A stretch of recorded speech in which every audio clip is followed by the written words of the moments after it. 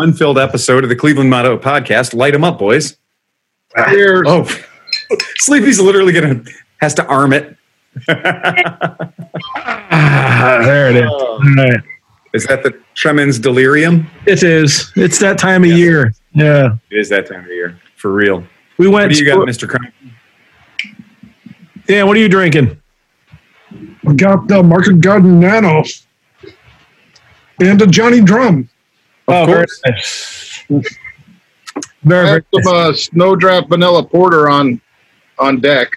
Oh, how's that? That stuff's pretty good, right? Yeah, I'm going to have one here next. All right. Steve, what are you drinking? Well, I'm smoking on nacho chips right now, but Excellent. let's see, a bourbon and ginger ale. Nice. Nice. Is Everybody that a rusty nail? That's not a rusty nail. My grandma would call it a highball, but it's in a low glass, so it's really a low ball. That's what a highball. What brand Fallernon is that, Phil? I don't know. He disappeared. This is Maggie's Farm Falernum. So this is my favorite Falernum. So if you're gonna get into something like this is a real good one to get into. I like this a lot. The whole idea behind this is it gives you in one package. It gives you the lime, it gives you the cloves, it gives you the ginger, all in one handy dandy device, like in one thing. And so it makes getting to a cocktail a lot faster than having to be a bartender and know what the fuck you're doing. But this is the problem. I don't know if you guys can see this in my actual Porco Bandcamp. Oh, here we go. And that is the end of my Maggie's Farm Falernum. That's it. That's all I have. Falernum sounds like something that comes from Rick and Morty. Like you fell down really hard and you broke your Falernum? Yeah. Yep. Yeah. Or everyone needs a Falernum. So that's all I have. That's all the Falernum I have left. Oh, no. Until I get more. So the good news is I can order this stuff and they'll ship it to me. I don't have to go to Pittsburgh to get it. But yeah, this is from Allegheny Distilling. It's Maggie's Farm, and it is really good. So if you ever want to have like a very quick way to get to a lot of tiki drinks, a lot of cocktails, this right here. This is the ticket. Falernum is a really, really good way to get to a cocktail that looks like you know what you're doing, tastes like you know what you're doing, even if you don't. So a little rum, and some Falernum, and you're off to the races. And it just takes a tiny bit of this. It's powerful. So it's really good stuff. I'm going to go add the rest of the ingredients to it right now. You guys talk amongst yourselves. All right. So everybody have a good holiday. Isn't this the holiday? That's what we were all doing this yesterday or something? Well, it was like a normal holiday, cooking and everything, but nobody was there. That makes it better to me anyways. I don't cook for myself. I cook for people, and if I'm not cooking for anybody, then it just seems like it seems very hollow to me. So, well, we had our regular Thanksgiving festivities, but that really only includes a couple other people who are already coming by. I mean, Peggy's sister stops by and visits mom anyway. So, but we tried to be careful. We kept the windows open, ran an air cleaner.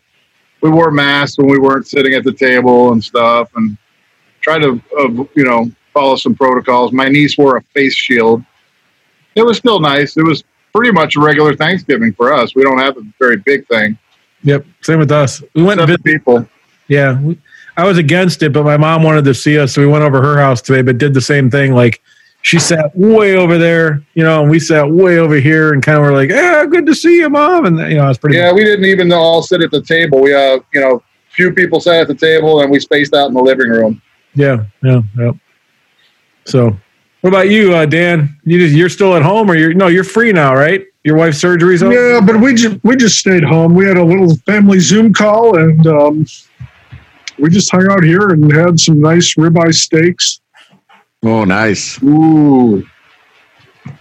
So Steve, you were talking before, eventually we'll be able to do indoor podcasts at your new super place, right? Let's call it stadium style. Stadium style. Yeah, I mean, I think once it's insulated and we have heat in there, then we could stay over 10 feet apart and still have a good podcast. I think so too. We got the mic cables. We got plenty of things thanks to Dan. Dan bought the long mic cables before. We've only used a couple of them. And once the new barn's built, it'll be really easy because that's 40 by 40. I mean the free area inside the building is 40 by 40. This is only going to be 24 by 24. But once the new building's built, I think it'll be really good.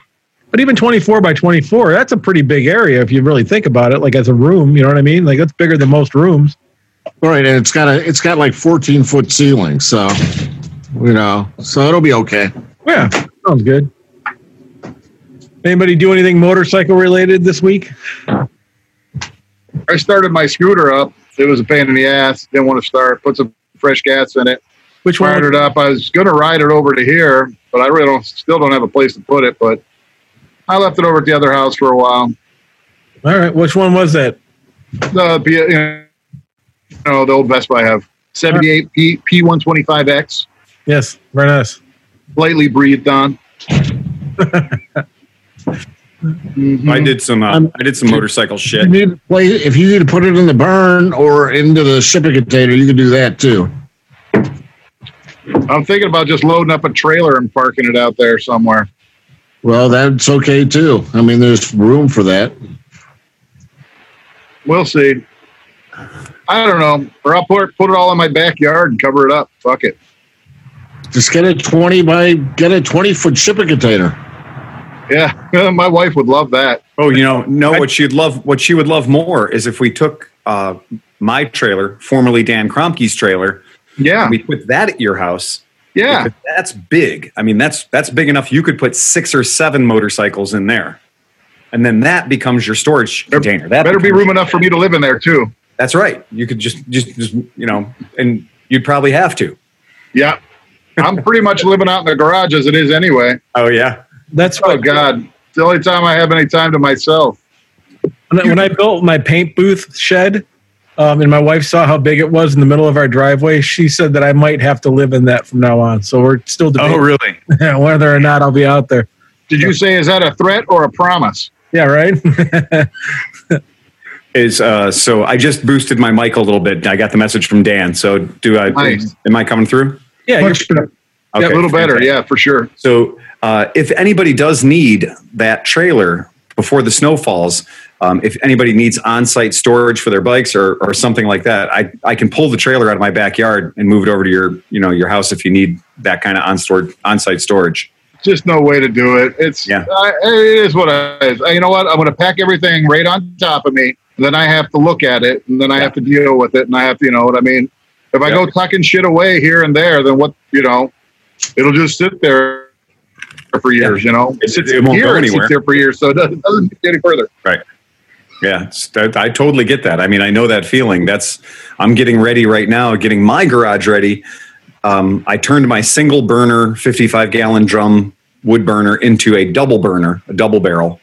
So I welded that all up and, got the kit to make it into the burner chamber, but then also the heat exchanger chamber. The afterburner. The afterburner, exactly.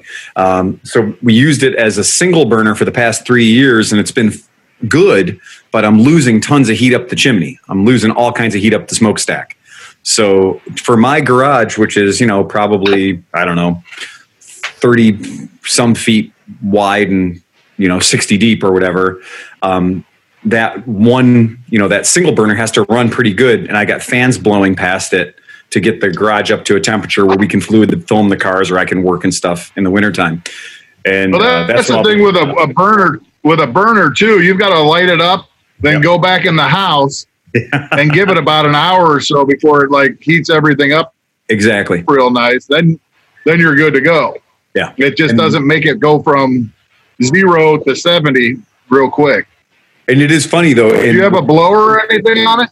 I got 2 big 20-inch box fans. So I have 2 big 20-inch box fans right behind it that blow right through it, that kind of blow through the top and bottom of it. So it moves the air. And then, of course, because my garage is really tall, I have another box fan up in the ceiling that's aiming down into my work area. So I'm taking all the heat that's captured up in the peak of my garage and shooting it down at me. And that seems to work good. Like that, keeping the air moving that way. Yeah. And it'll get hot enough in there even with the single burner before that you'll be in a t-shirt within an hour, So I gave up trying to figure out, I have a couple different heaters for my little shed, but I ended up getting an IR heater so that I can at least like my painting stuff will be at a solid temperature and I won't have to worry too much about it. So that's, bake it. Yeah. Should be cool.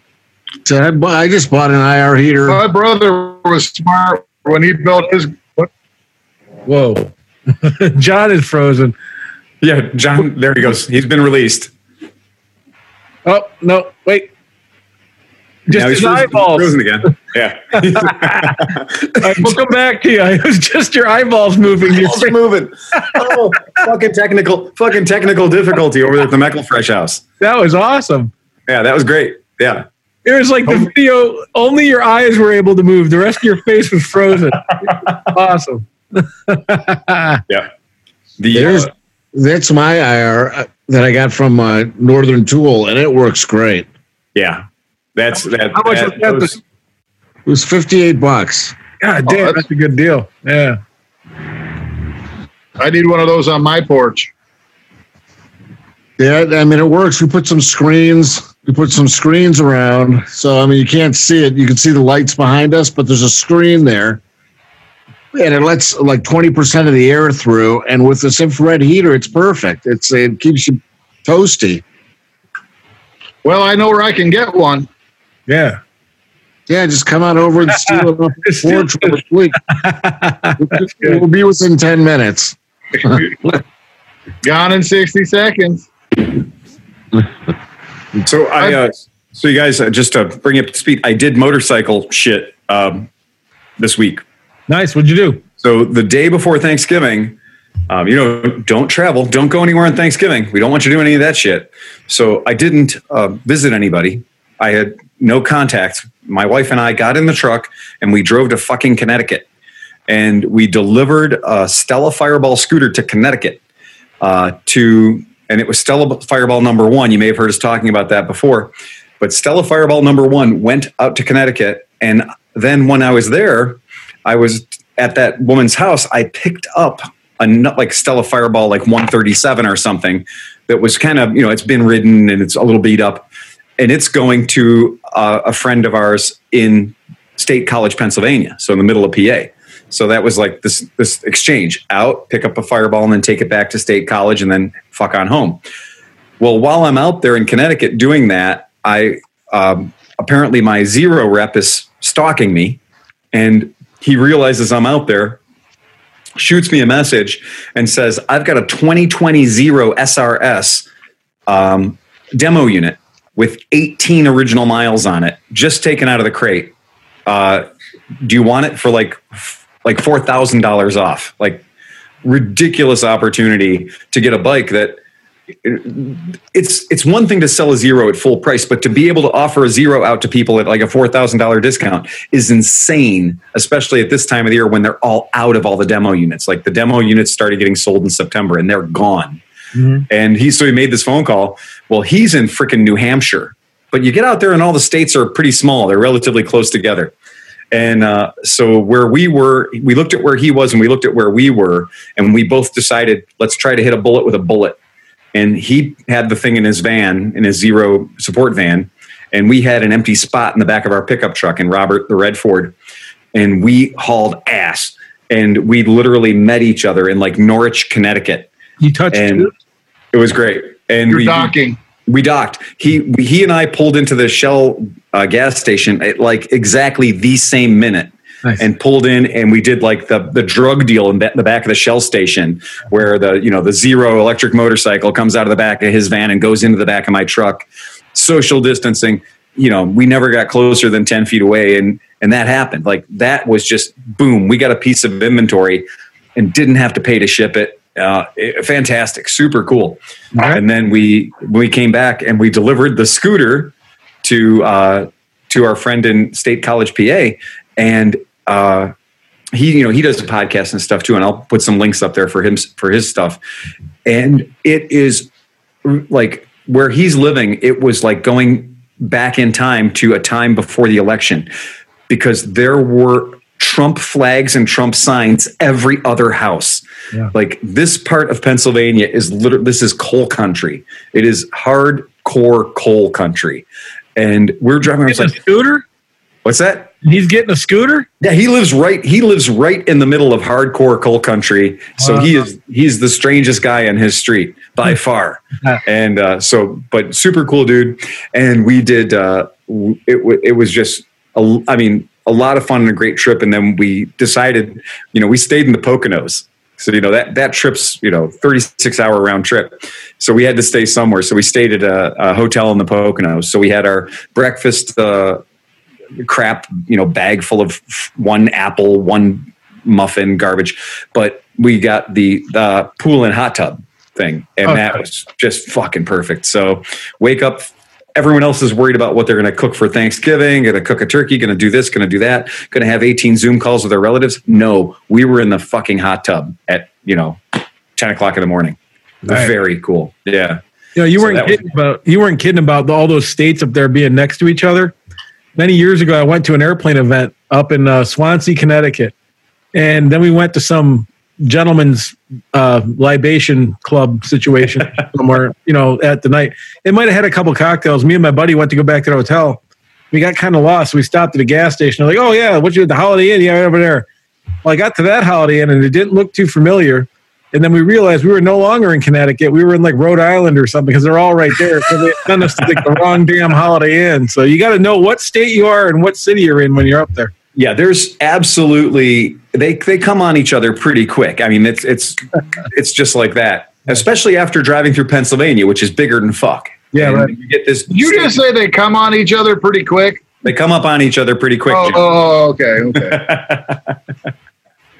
all those little states are good for being premature. So did you guys take a look at all the new Kawasaki's, the new flock of Kawasaki's? There are so many disappointed people right now. Everybody's crying. Like, everybody thought they were going to bring out the KLR 700 to compete with everything. No, they said, you know what? You really want a 300cc Supermoto. That's what everybody's been really waiting for. Oh, dude. Disappointed by that. I literally was at work, and I was trying to avoid work. So I was watching the debut of this stuff because Kawasaki did a live presentation.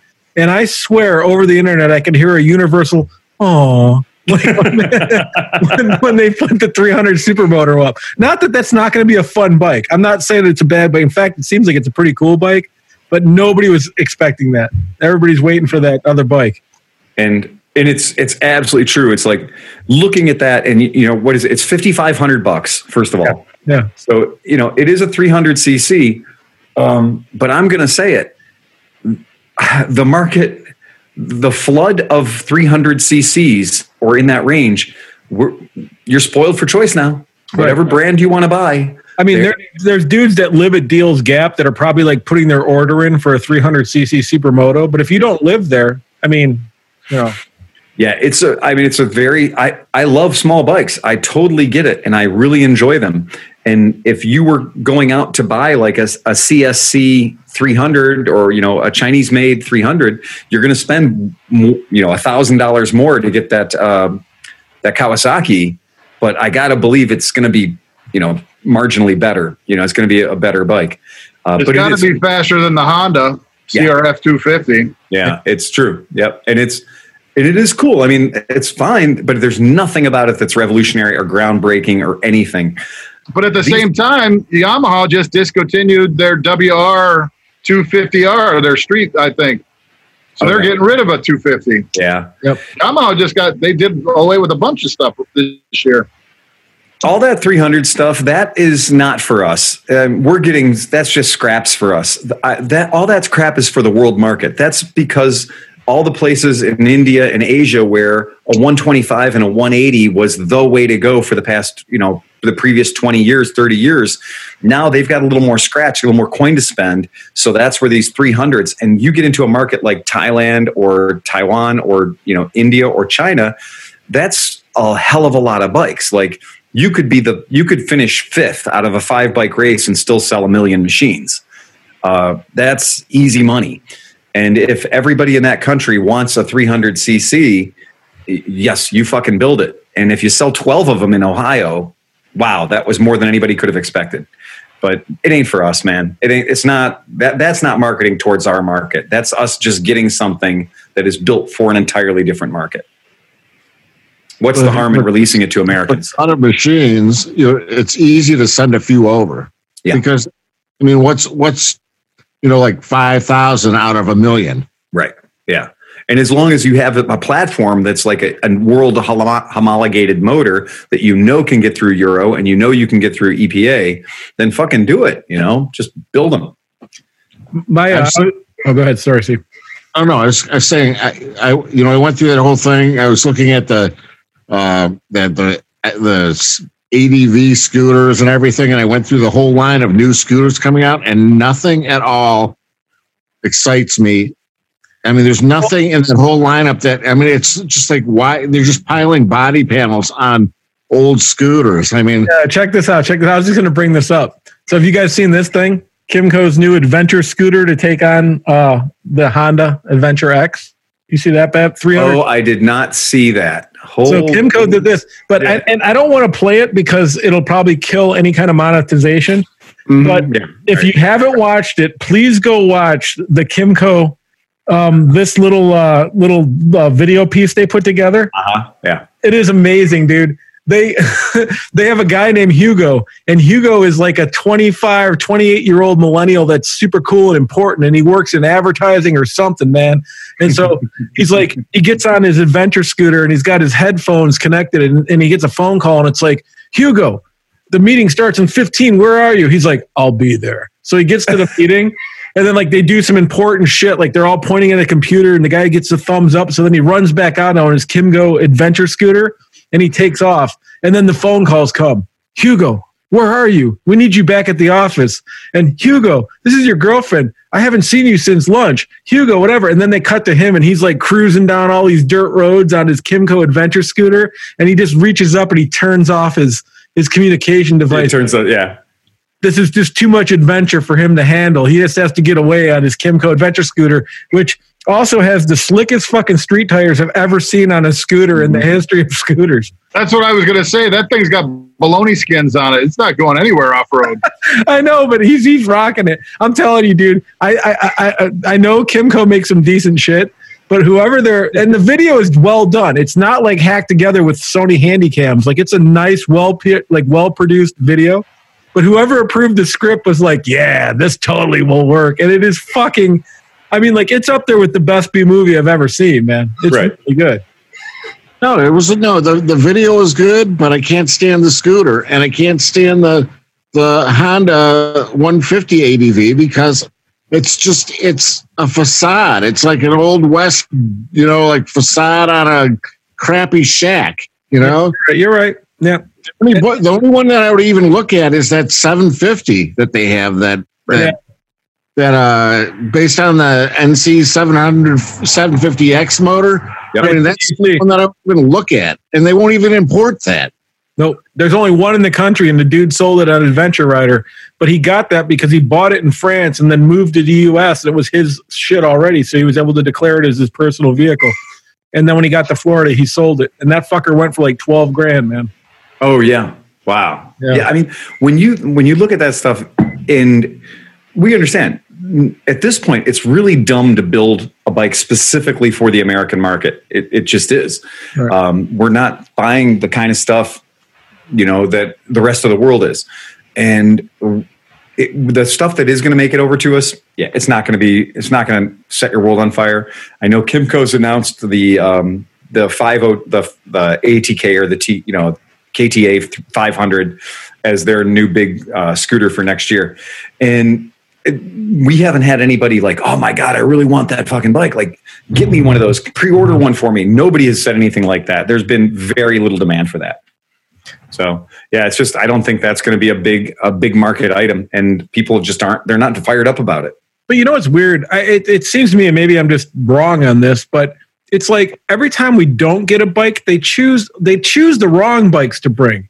Like there'll be like some lightweight adventure looking cool bike that's sold in like every country but the US. And like, no, they don't want that. Everybody's like, please bring us that bike. But instead we get a 300cc fucking supermoto or something like that. You know, it's like, come on, man. Yeah, for years I've always wondered why there's not, you know, the DRZ hit it pretty well at 400 cc's. Why there isn't a 450, 500 cc dual sport bike that's just killing it, you know? Yep. Now Honda finally came out with the CRF 450, but it's like 10 grand. It's not even close to being, you know, it's a motocross bike with, you know, a kid on it, but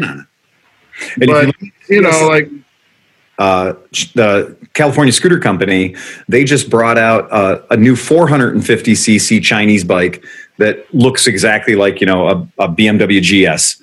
So it's the RX4. Just hit that on their website. So that's there. And then the Benelli, of course, Benelli has their new bikes that they're bringing out that are going to be in that, they're in that 500cc camp as well. And so that's a funny thing because that's the territory of, what was that? The CB500X? Yep. Yeah. And that was kind of like, that was the ground that bike owned. And even though that bike owned that territory, and a lot of people said it was a really, really good bike, I haven't had any personal experience with one. I mean, we have a customer that has one. I rode it around the block on a test ride. But I would never consider that a dual sport bike. That might be a sport, a venture, maybe at best. Well, but it's really just a CBR 500 with a 2 inches more suspension or something like that. Right, but what all the guys did though, what made the bikes popular is they were a platform. So like basically the guys that are really into adventure, Rally Raid sells 3 different levels of shit you can do to the CBX 500. And if you do the Rally Raid level 3, you get a 21-inch front tire, a 17-inch or 8, whatever the normal 19, whatever goes with the 21 dirt bike shit. They're both spoked wheels. You have complete suspension reworking, which gives you like 3 more inches in the front and 2 in the back. Get brand new shock in the back, new forks, all this stuff. So it's like, I think the kit is like $2,800 or $3,000 or something around there. So for like a lightweight adventure bike, you can find the 500s for like $4,000. So for about $7,500, you can have a very capable. And this one lady, Piglet from Adventure Rider, took it and did like 25,000 miles across like the Serengeti desert and all this shit on it. And it was a really reliable bike. It was able to go up all this shit. So like with all their improvements and also weight savings, I think the bike is only like 450 pounds. So it's like that's a lot, but for an adventure bike with a decent, you know, pedigree, it's not too bad. So well, Pete Heffling had one. Yeah. Mm-hmm. Yep. And that bike was really nice. I mean, that was a very nice bike and a very capable bike. And I think he did sell it though, didn't he, Phil? Yeah, he sold it. And, you know, the one year it was weird, a couple of years ago at AMA Vintage Days, a lot of our podcast listeners kind of showed up, and 2 or 3 of them showed up on that bike. So with the Rally Raid kit, so the one guy had taken the 17s and just put knobbies on the existing 17s and was running it as sort of a weirdo adventure bike, like a low budget conversion. And then a couple of other people had done the wheel swap to make it up into a proper, you know, a bike you could say that you were adventuring on. So, right. But yeah, it's a really interesting thing. It's a really, to see that 500 platform, which I can say I'm riding, you know, I ride so many of these bikes, the 300s, I would much rather ride a TNT 135 than most of the 300s, because in the 135, the complete lack of power is part of the charm. You're just grinding, you're just wringing the tits off of it all the time, just constantly. Speaking of those 2 bikes, that guy Mark from Facebook, the guy who's like the Mark Davis, he's like a big TNT 135 modifier. He took a CX4, so one of the original CX4s that was sent to CSC, the adventure bike. Yeah, got wrecked. He pulled the motor out of it, so he has the 450cc motor, and he slapped it in the TNT 135. And that is a fun little bike, apparently. It's got to be a fun bike. Well, and you don't mind with a TNT 135, it's $3,500. It's not $6,000 plus a $3,000 kit. That's right. Yeah. Right. So you're willing to take, you know, suffer horsepower for cheap. But here's something to remember too. So like you have all these companies that are like CSC, which from all things I've heard, they're decent. The guy takes care of his stuff, you know, whatever. But like, you know, they're not super, they're not a Benelli. So the thing to remember, though, the Benelli 506 adventure bike that's coming out has been out in Europe for almost 3 years. And they've 3 years, exactly. Smashed and beat the shit out of them. They've held up really well, just like all the other Benellis that you've been bringing in. Mm-hmm. So, like, you know, you're looking at a realistic, and no disrespect to CFC, but their stuff is pretty much a Chinese, like, you know, like they're bringing in Chinese stuff. Right. Benelli obviously is still Chinese, but they must have way different quality control. So you're dealing with a whole different level. And also a true and tested format, you know?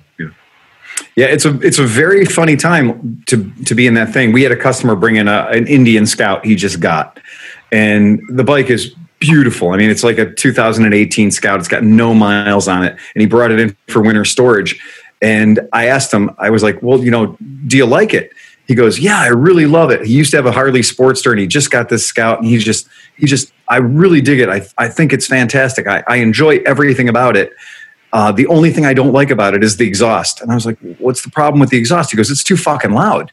And I looked down, and there were some aftermarket pipes on it that were tastefully done. They weren't just slip-on garbage, you know, drag pipes. They were probably a really fucking expensive exhaust pipe.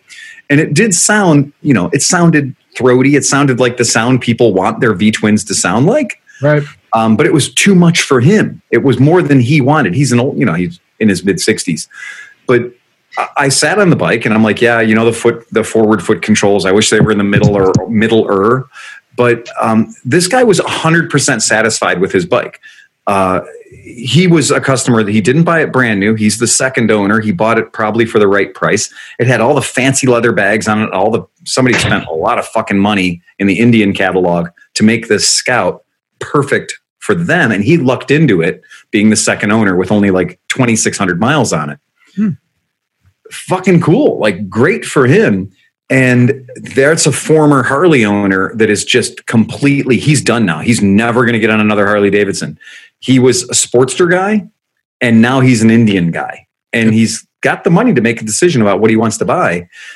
In that market, that's where the American market, that's where everybody's fighting each other in that market, is for that, you know, that's sort of like, this is always going to be a large displacement market. It just is.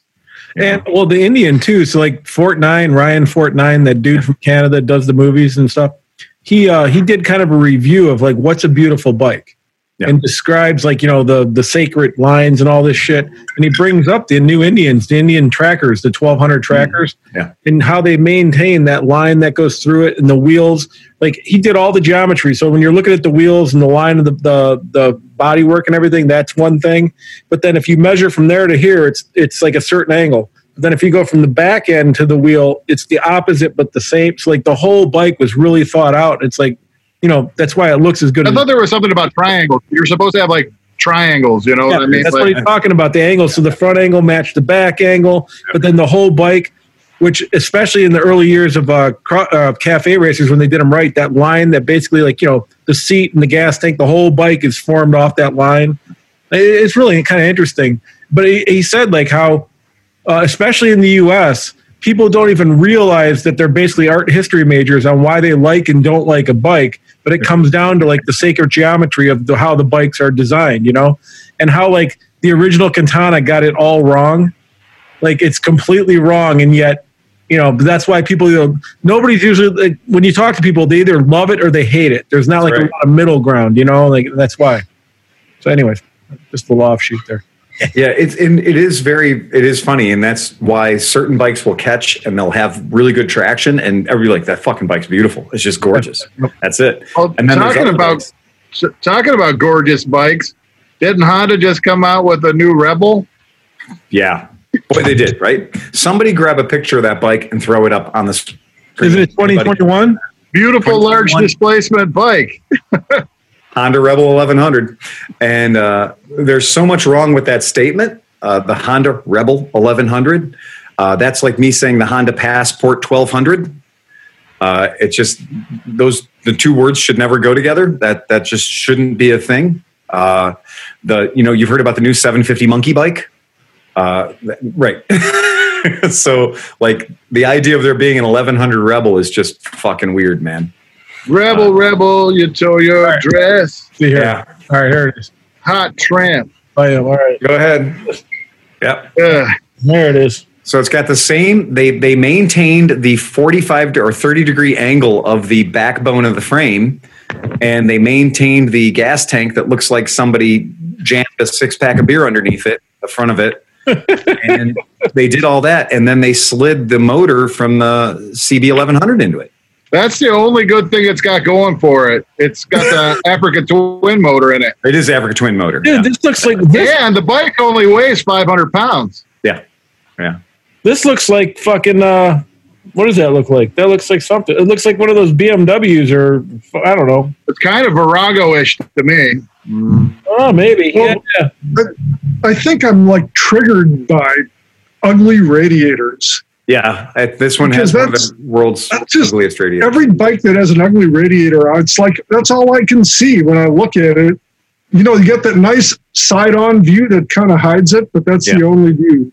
Yeah, Look, it's a lifestyle bike, man. They're still It wearing is a lifestyle leather. They got their stuff. Like, yeah, baby. I'm going to say that I think what bothers me the most about the bike, if you want to scroll back a little down to it, or no, just keep doing what you're doing. But it's those series of triangles. It's the series of triangles above the head, above the valve train, and below the gas tank. You've got these pieces, right? So you've got these pieces in there that are very Ducati-esque. You know, they go back to the Monster and stuff.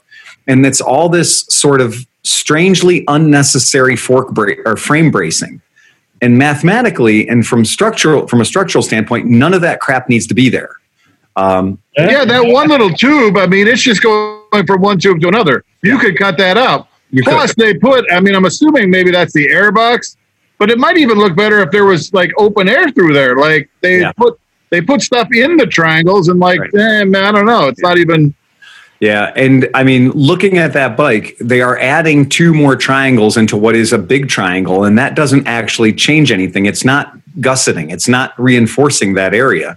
If you took those that one horizontal bar and that one bar coming in at the reverse 30 degree, and you took those both away, it wouldn't change the rigidity of the frame. Yeah, so you guys are talking about this up here, right? Yes, I'm talking about that up there.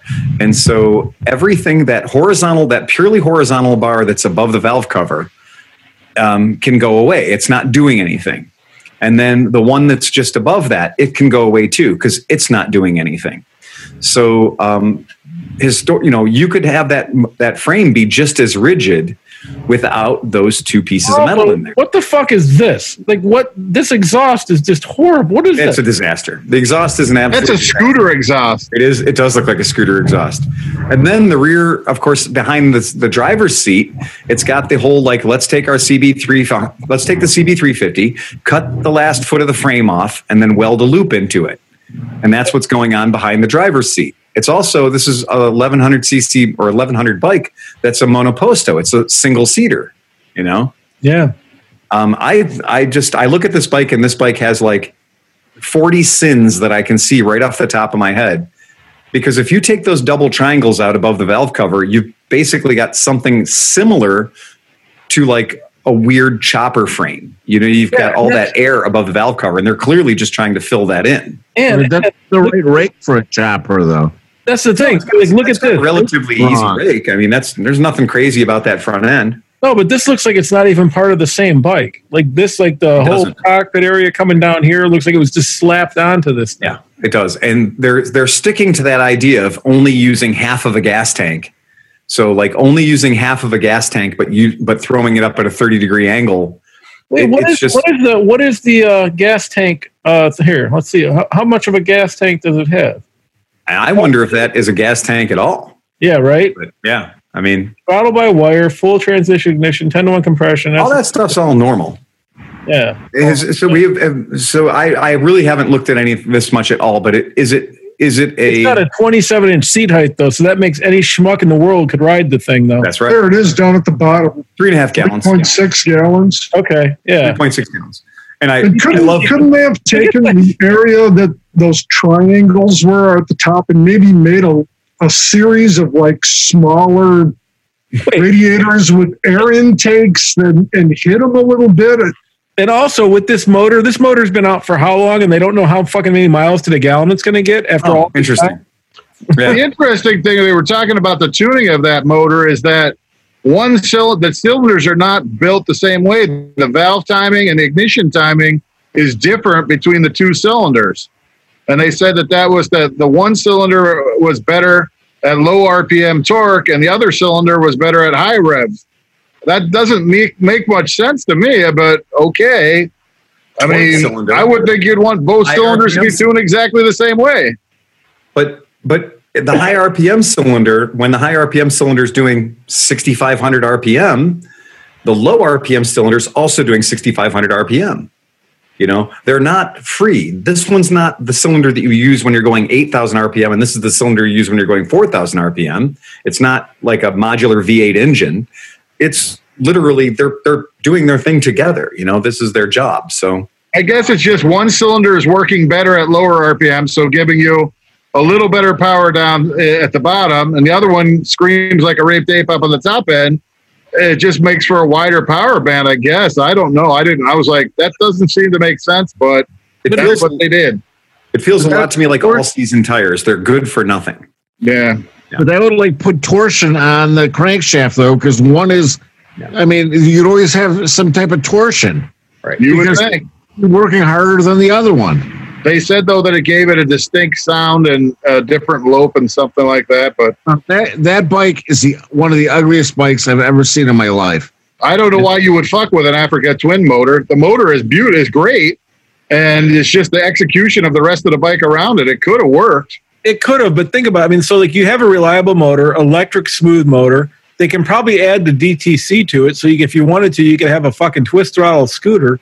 Oh, you can get it. You can get it in a DCP. See, okay, so you have all that. They just completely fucked it. But then that being said, if you're kind of pragmatical and you don't care what it looks like, it's probably comfortable as shit being 28 inches off the ground. And with that the other good thing about it is it's actually under 10 grand. Yeah. So you're getting an Africa Twin motor and Africa Twin performance, but you're not spending $13,000 to $15,000. Yeah, but you can get last year's model Africa Twin for $10,000 or $9,000 all day long. So I mean, that's going to be a hard sell. That really is. I'm sorry. What was the price on that? The article that I read said it was coming in under 10,000. Okay. It's like 9,325 or something like that. There we go. I'll give you the full. There we go. Stand by. There it is, right here, and boom. There you go. Woohoo! Yeah, there you go. $92.99, right? So, yeah. When you look at it on paper, the price, the horsepower, the motor, the weight, I mean, there are good shiny, there are, a silver lining, but nah. Right. I mean, 2-up, it doesn't look very comfortable. Like, you're not going for fucking 8 hours with this fucking configuration. I think they'd have done well to make it a 2-up bike. It would have been much better just with a double seat on it, and make it a... It shows a double seat on it on the Honda website. No, right here. You can look. I'm sharing the screen. Right. Two people sitting on it, but I'm telling you, her ass. The guy on the back looks like they're sitting on the fender. Yeah, that's what I'm saying. Like that's not a. Hey, we're gonna go to Utah and let's take a 4-day trip. We're gonna ride for 8 hours a day bike. It ain't happening, man. Right. Well, there's a bunch of points about it that are great. Standard ABS, under 10,000. It's probably as much motorcycle as you can buy for the price. Yeah. Mm-hmm. Yeah. Yeah, it's a very the biggest thing though. I agree with Steve Hoffert. Looking at the Honda Rebel 300 hurt my brain. I was not okay with it, and I would hardly ever say this before, but nothing made me appreciate the old Honda Rebel 250s better than looking at the new one. Yeah. And I hate to say that because that is the number one thing an old white guy says. This shouldn't be called the Rebel Rebel 1100. It should be called the Twin Star 1100. Yeah. It looks like a fucking Twin Star. Yeah. It does. It does.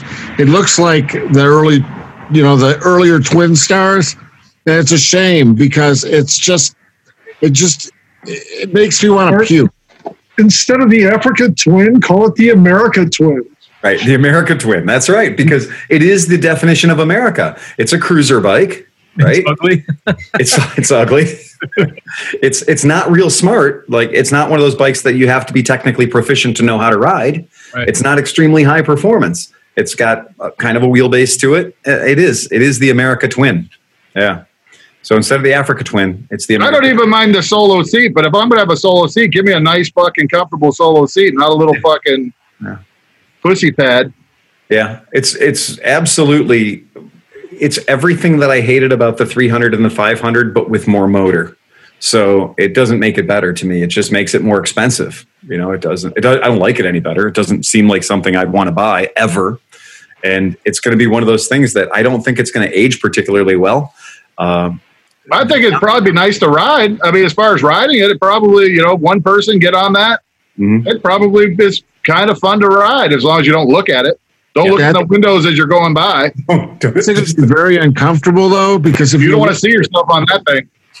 If you look at the knee angle on it, your knees aren't pointing down at all. They're vertical. I mean, horizontal, if not up a little bit. Yeah.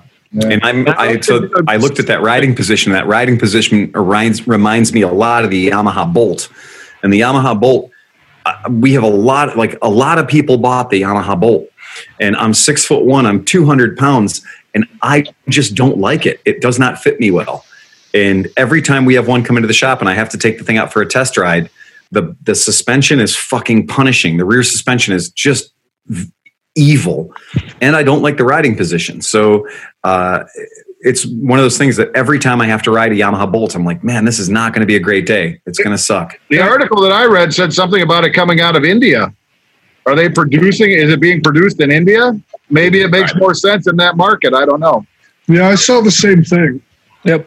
But I have seen, I think Honda really put a lot into that bike thinking it was going to do really, really well, because didn't that would all spawn from the OCC chopper kind of time, right? Like back then when they first brought it out, and they were going to be the affordable, like maintenance free, normal Honda type chopper. And it just never fucking took off. And really, I'm sure. I mean, it probably is maintenance free. You know what I mean? That thing, it's got the heart of it is a Africa Twin motor. Right.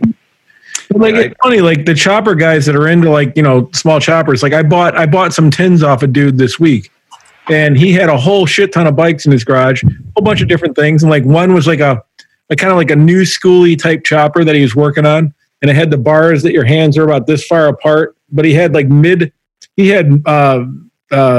mid foot controls, not the forward controls and stuff. It was kind of cool. But even he was this is a bike you ride for 30 minutes to go meet your friends and you go somewhere else. The other bike, and he pointed to his other Harley, which was laid out, and he's that's what I ride when I want to ride for 6 hours.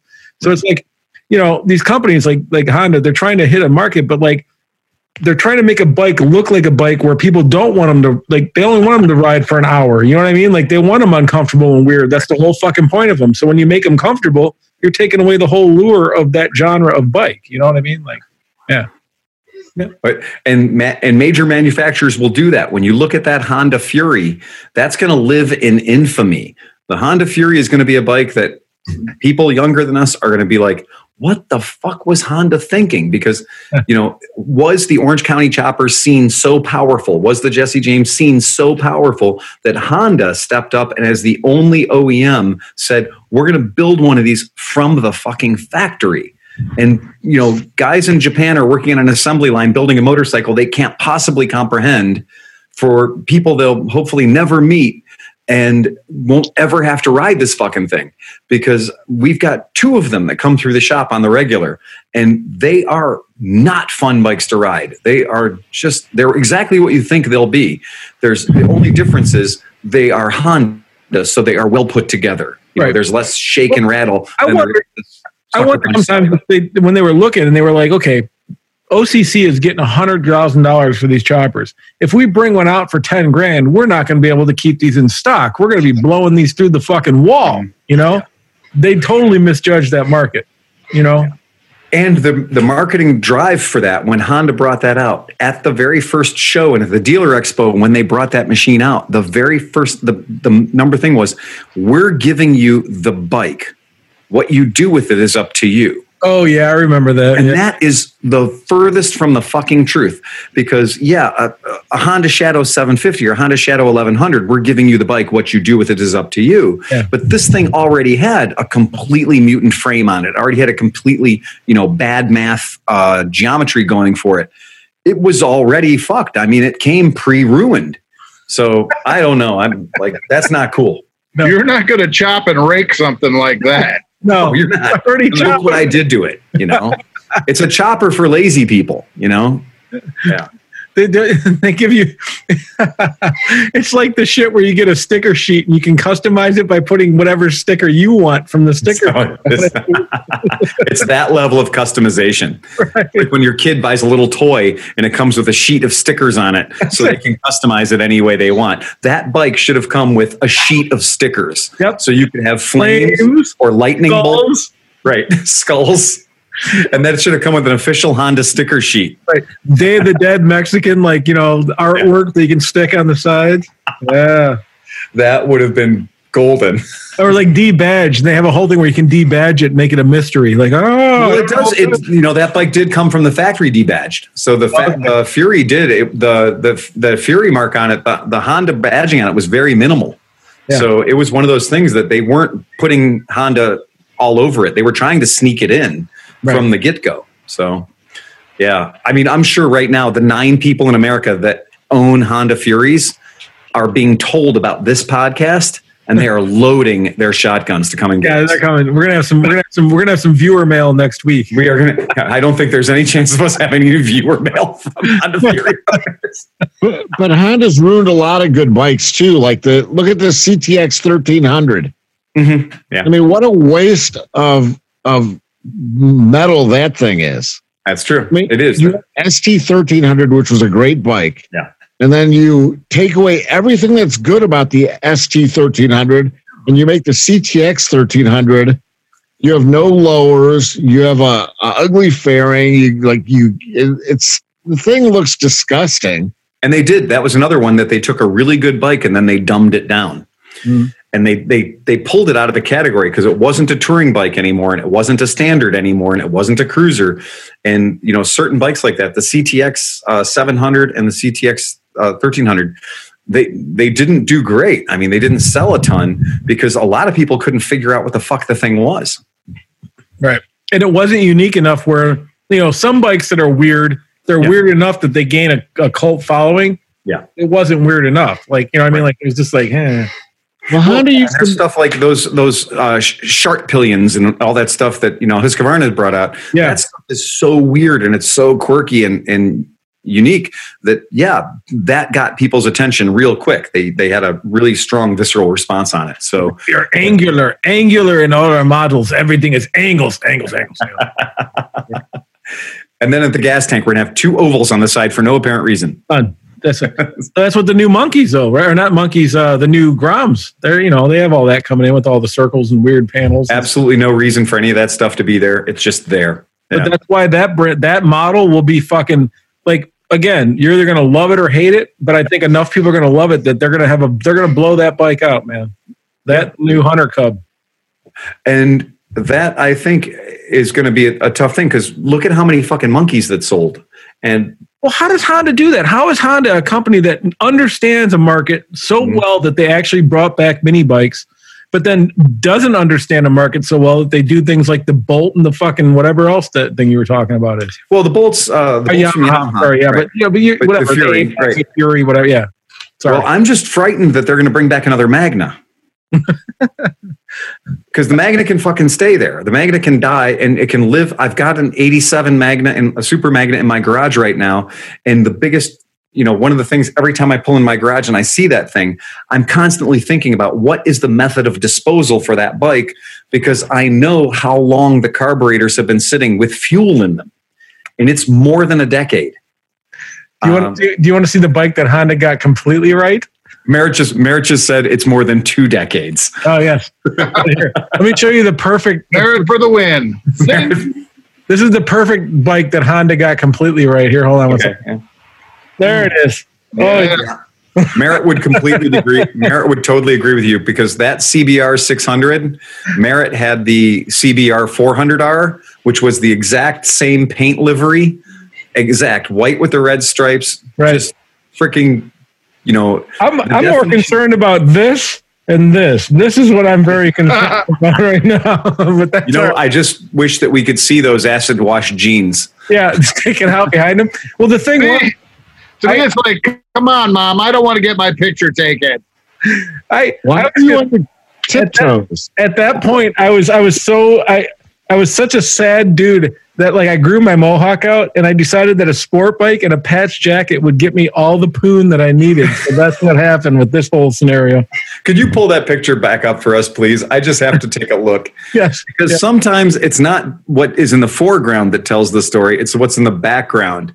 So we have a Chrysler. Is that a Chrysler New Yorker? Yes, that was my mom's Chrysler New Yorker. That is a Oldsmobile Buick Burgundy Chrysler New Yorker circa, 86. With the talking thing that when like you left the lights on, it'd be like, your lights are on. Your door is very ajar. fancy, right? What's the blue one in the garage? That's a Camaro or a Did Firebird. that have the electric Camaro retractable and Trans Am? No, that's a 1984 Firebird. That was my car. I saved Firebird. Okay. all summer. I worked 60 hours a week for fucking money. And then when school time came, I had money. So I bought this bike and I had that And car. so is there a Jeep in there? Is that what I'm saying?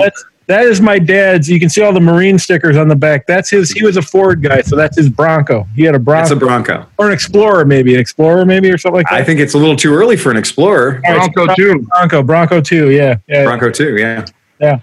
But Steve, why are you standing on your tiptoes? Oh, I always did that. That's me. I'm just I think it, I don't know. I think that's called a plie. Yeah. A releve. Merritt again. I'm going to say the peanut gallery right now It is suggests strong. a certain degree of ass pucker. But I had this bike for a total of 4 months before my license was suspended for 12 months. So that was the bonus. So that CBR 600 with its, and that bike had a throbbing 64 horsepower or 70 horsepower. Yeah, but as an idiot, that the only other bike I had before that was a Tomos 2-speed, a Trizinger, and a fucking a Suzuki 550 GSL. And apparently a lawn tractor. And a lawn tractor, yes. That's my racing lawnmower. Leave me alone. That's how I made money for these fucking things. I've cut everybody's grass in the whole goddamn neighborhood, man. Oh, that's cool. Yeah. It's absolutely hilarious to see the old bikes, to see like the first bikes, But my mom is 80 some years old and she's home, and with the COVID and stuff, she hasn't a lot to do. So a couple of weeks ago, I gave her a task. And if you can find a task that your mom or parents or somebody that's left is into, because I know she's kind of lonely and bored. I was like, Mom, can you, in the next couple of weeks, take the time to find all the pictures you have of me and my vehicles? And so she handed me an envelope, and I have some fucking good ones, man. I love that. There's some good ones from back in the day. And all my RC cars and all the other bullshit. She gave me a whole stack of stuff that was great. Oh, that's cool. But what's nice about it is because, just like when we're doing the Motor Stories thing, right? Like you're telling these stories, and people are probably like, oh, that's a bunch of bullshit. But then the dude that you're talking the story about gets on there and goes, this is 100%. Actually, Phil toned it down quite a bit, blah, blah, blah, whatever. So it's nice to have the legitimate stuff. You know what I mean? Like, I've told people about this and they're like, yeah, whatever. But it's nice to say, like, no, I had that last Motor Stories really fucking lifted up a rock, because all of my old friends from the racing days crawled out. Oh, yeah. They all posted up on Facebook, and they were like, well, who was it that got ran over at the one race? And they were like, no, it was Hodge. You ran over Hodge's head. Like you literally ran over his head and his glasses popped out of his helmet. And he was like, yeah, that really happened. And, it was the only pair of glasses I'd ever broken. Right. And they wouldn't let me use that helmet again. And I was really pissed off. And I was like, yeah, because I fucking used your helmet as a lawn tramp. And they were like, but no, somebody ran over Merritt. Like somebody else ran over Merritt. And I was like, totally different race. Right. Yes, Ryan Bastianelli used Merritt as a lawn tramp and literally hit her in her middle, like in her kidneys area. She was low-sided. And when you low-side, you're stretched out. And yeah, this dude had hit her square in the middle, and he caught air. And then, of course, he stopped and ran back. So, because we're just friends. And I've never seen something go up online and have. So, the new video only has maybe 500, 600 views or something. Yeah. But out of that, it already has 130 likes and then comments that are all like, oh, yeah, this happened. And I have more stories, too. Like, it was fucking great. We don't have to fabricate everything. We don't have to fabricate anything. We turn a lot of stuff way down because, we don't know who's listening yet, or we don't know who's watching yet. Some of the shit that Meckelfresh and I have seen happen in the real world is way not great for general consumption. Mm-hmm. Stupid, just absolutely bad ideas. Well, and it's kind of nice to have you lay the framework, and then people just fill in the gaps with their own humility. Like, what are they willing to add to this story? Well, and I think in general with our dumbasses, what we do is it's the same of like, it's like the campfire thing where I'm going to start and I'm going to say, hey, what about that time? And then I'll pass the camera to you and you aim it at your own face and you say, well, but this happened over here. And then you pass it to somebody else and they're like, oh, well, you don't know that while you dumbasses were doing that, these idiots were over there doing that. Right. And you start filling in all the gaps, man. Yeah. And next thing you know, you've recreated the entire scene. Because a lot of this stuff was captured in the days when a video camera weighed 21 pounds. Right. You know, and so nobody was just filming it. Nobody's running around. This is how crimes are solved. It turns out it was Steve Hofford on the grassy knoll. Exactly. It was Steve Hofford in the storage container with the heat pump. Oh, John, what do you got there?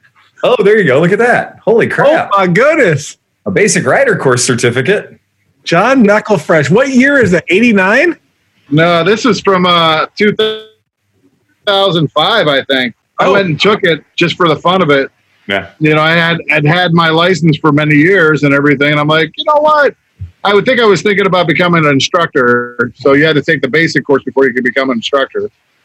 So I signed up and took it just for the fun of it. Mm-hmm. It was fun. It was worth taking for $35. It's amazing what you learn and what you figure out how to take tests. So like one year I went to renew my motorcycle license or license in general. And, you know, you're not paying attention. You hand it to the lady. She hands it back. I get home and I look and there's no motorcycle endorsement. And I'm like, fuck, they forgot my motorcycle endorsement. So I go back and I'm like, hey, you forgot my motorcycle endorsement. They're like, yeah, fuck you. You have to take the test again. It's like, okay. But now, if you've been doing it for long enough, you know to take a 50cc fucking twist throttle scooter. And it's way more fun when you do that to go take your test because then you're just flipping through it and everything. And all the guys showing up on their choppers who finally got caught and now they have to get their license. They don't have anybody that has a scooter.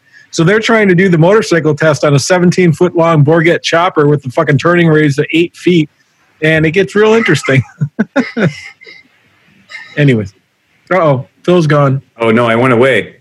Dude. Yeah, that was ugly. I don't know how that happened so bad and so fast, but it did. That's like a Steve Hofford type of deal over there. It is. It got ugly fast. I tried it. Again, trying to do anything on Merritt's computer that I can normally do on mine is just a bad fucking idea. Trying to get creative, not going to happen. Right. Yeah. Yeah. Just a bad scene. This, you know, we're looking forward into the future and they've announced that the AMA Vintage Days is scheduled to be July 21st through 23rd, I believe. Is that this year's or next year's?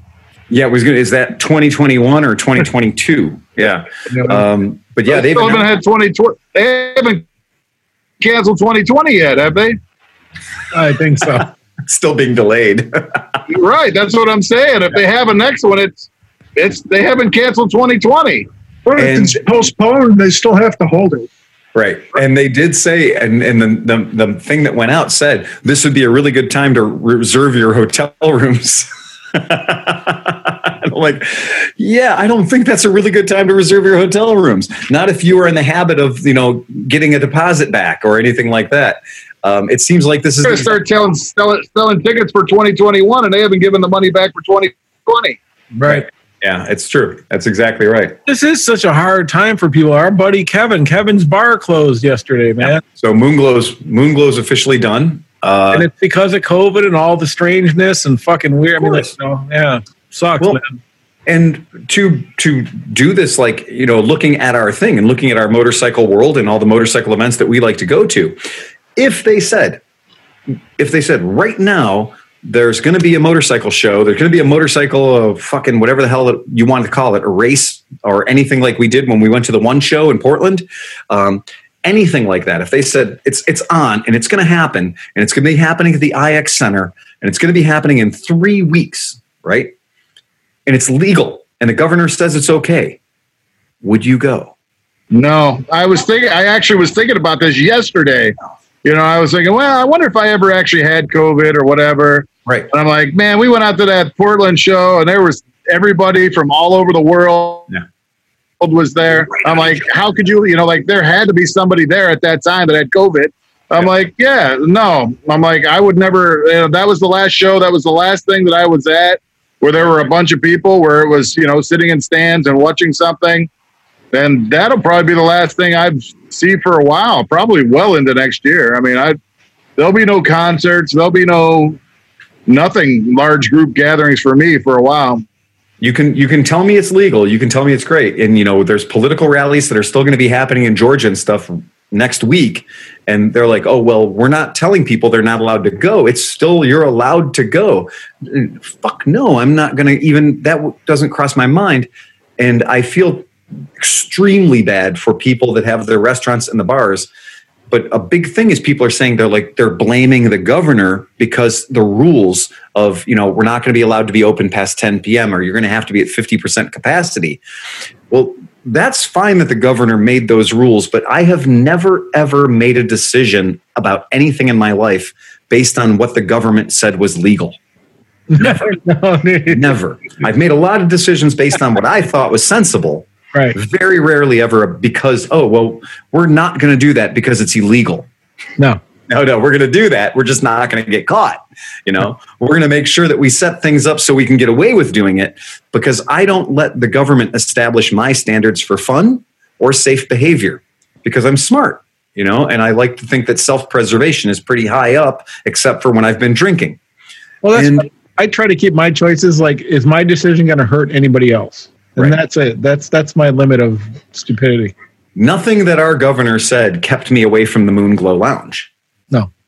No. I love Kevin and Hadley dearly, but I don't love them enough to go get a fucking stupid disease that I'm going to end up giving to the rest of my staff and closing my shop down. Right. And it just so happens that their bar is a bar that takes place for the most part indoors. Yeah, the COVID keeps getting closer and closer to me. It's like, more friends, just heard today that Piper's one girlfriend who's been staying home from school. She's a homeschooler, but her mom got it. And then so the mom got it, then the boyfriend got it, then all three kids got it. And it's like, well, where did she get it? And Peggy's like, well, she's always posting pictures of going out and going to bars and going here and going there. So, she probably didn't get it from work. Well, that's crazy. Like even my older kids that go to a different school, for the longest time, they were like, the one is at home. My senior, the girl that's a senior is going into school. And for the longest time, it was like precautions being taken. The last 5 weeks, every day I get a thing. 3 people have got COVID at the thing. We have to tell you because of this. 5 people have gotten COVID. 3 people. I'm like, fuck, why don't you send her home? Why is she still going to this fucking school every day? And all these people are getting COVID. But we were following the precautions, but you weren't protecting yourself. No. You were following the precautions, but the precautions weren't adequate. Right. We keep having thousands and thousands of more cases in the state of Ohio every day. We're up to over 10,000 cases per day. And if your numbers are still going up, whatever you're doing is not working. No. And that's the definition. I don't care who's in charge. Whatever you're doing, if the numbers are still going up, this is not working. Yeah, it's no longer people, second removed or third removed. It's people that we have seen, Piper's, her Spanish teacher, who she had Spanish class with, got COVID. So that was a first person contact. She manages to not get it because of wearing a mask and everything, but she was in the same room with that woman when she had it. So, right. Here's a weird little thing for you about how it may or may not affect businesses. I sold 2 vehicles today, which is something considering what's happening outside. But I sold a Triumph motorcycle and I sold a vintage Japanese truck. I sold those 2 things today and nobody came into my shop. Like nobody physically gained entrance to our shop. Our mechanic stayed in his area. I stayed in my area and Renee stayed in her area. And we managed to sell things. And the funny thing is when I'm going outside and the people want to come in, they're like putting their foot in the door and they want to go in and browse, man. Everybody wants to browse and have the shopping experience because it's Black Friday for fuck's sake. And this guy really wanted to come in. And I said, well, no, this is getting a little scary. It's getting out of control. It's blossoming and blooming. And I don't want anybody in my shop to get sick. So we're going to do it this way. What do you want? I'm going to bring it out to you. What do you want so I can, bring the bikes out so you can see them?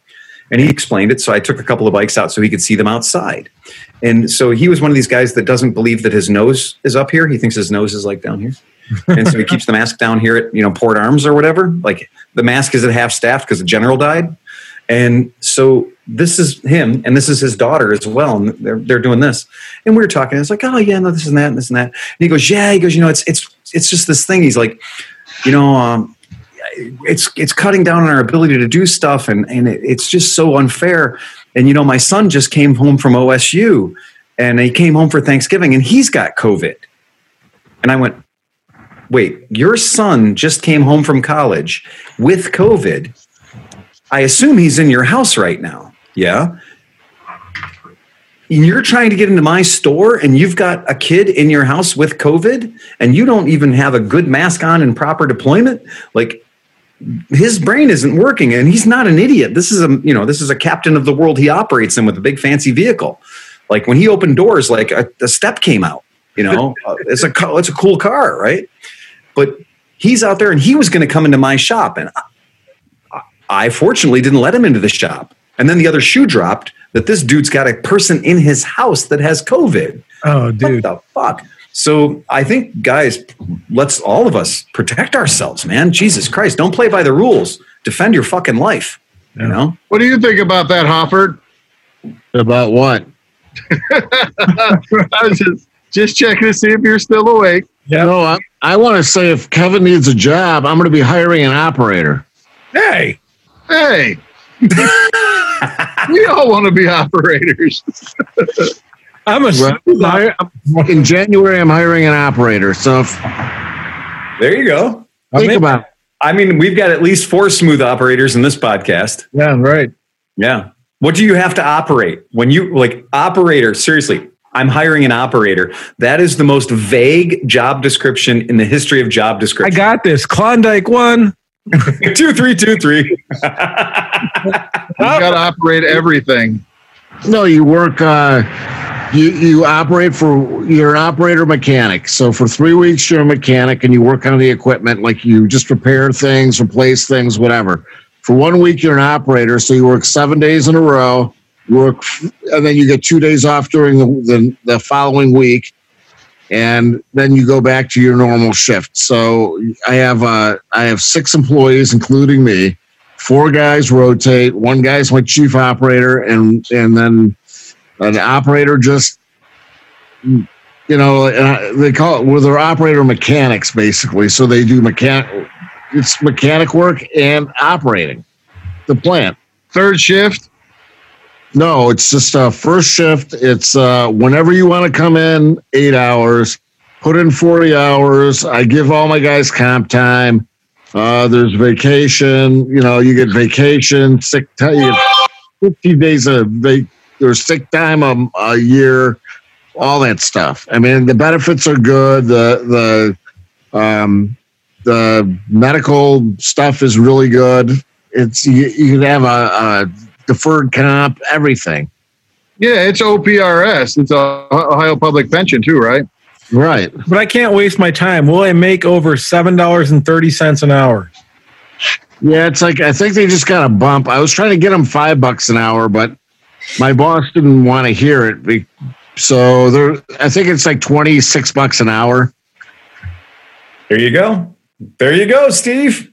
You can do all the audio and video production you want and be getting an actual living wage. Right. Yeah. Working for Steve. Yeah.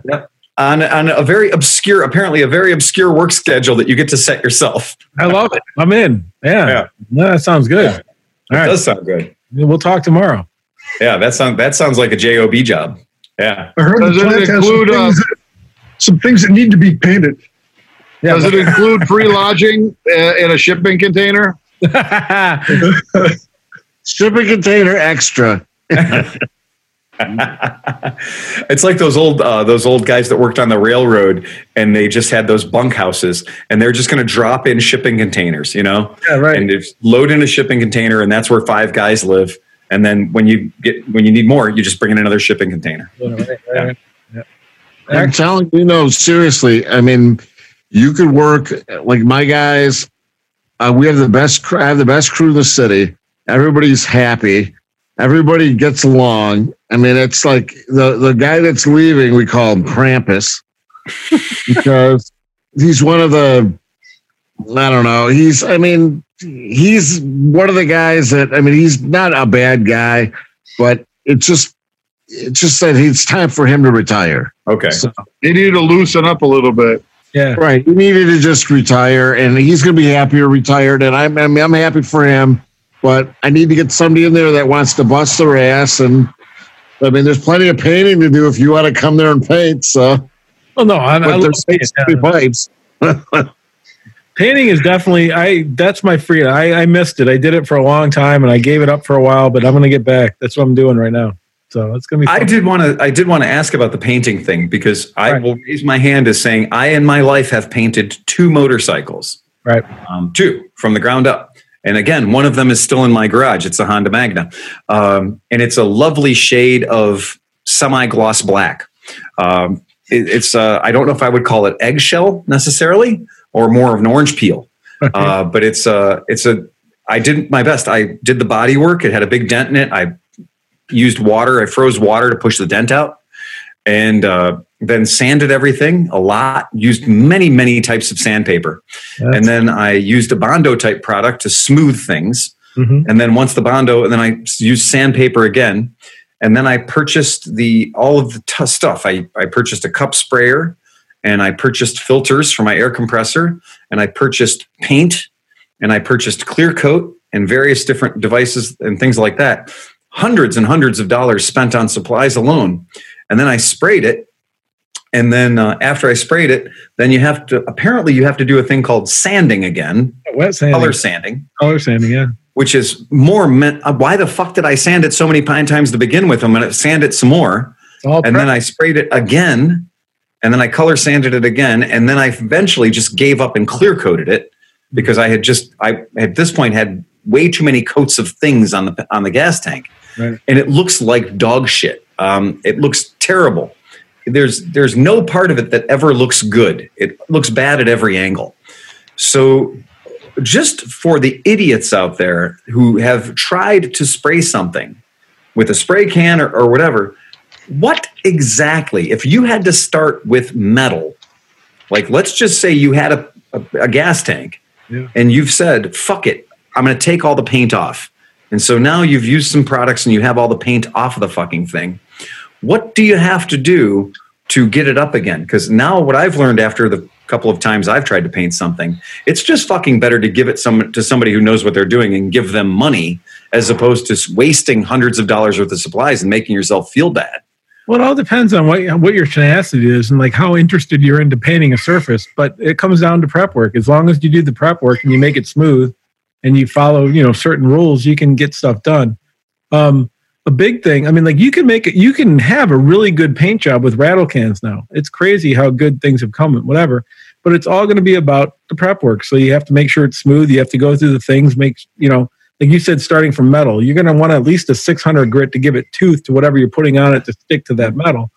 That's a sealer or like a 2-part primer or even a high build primer or something, depending on what you're doing, professional or whatever.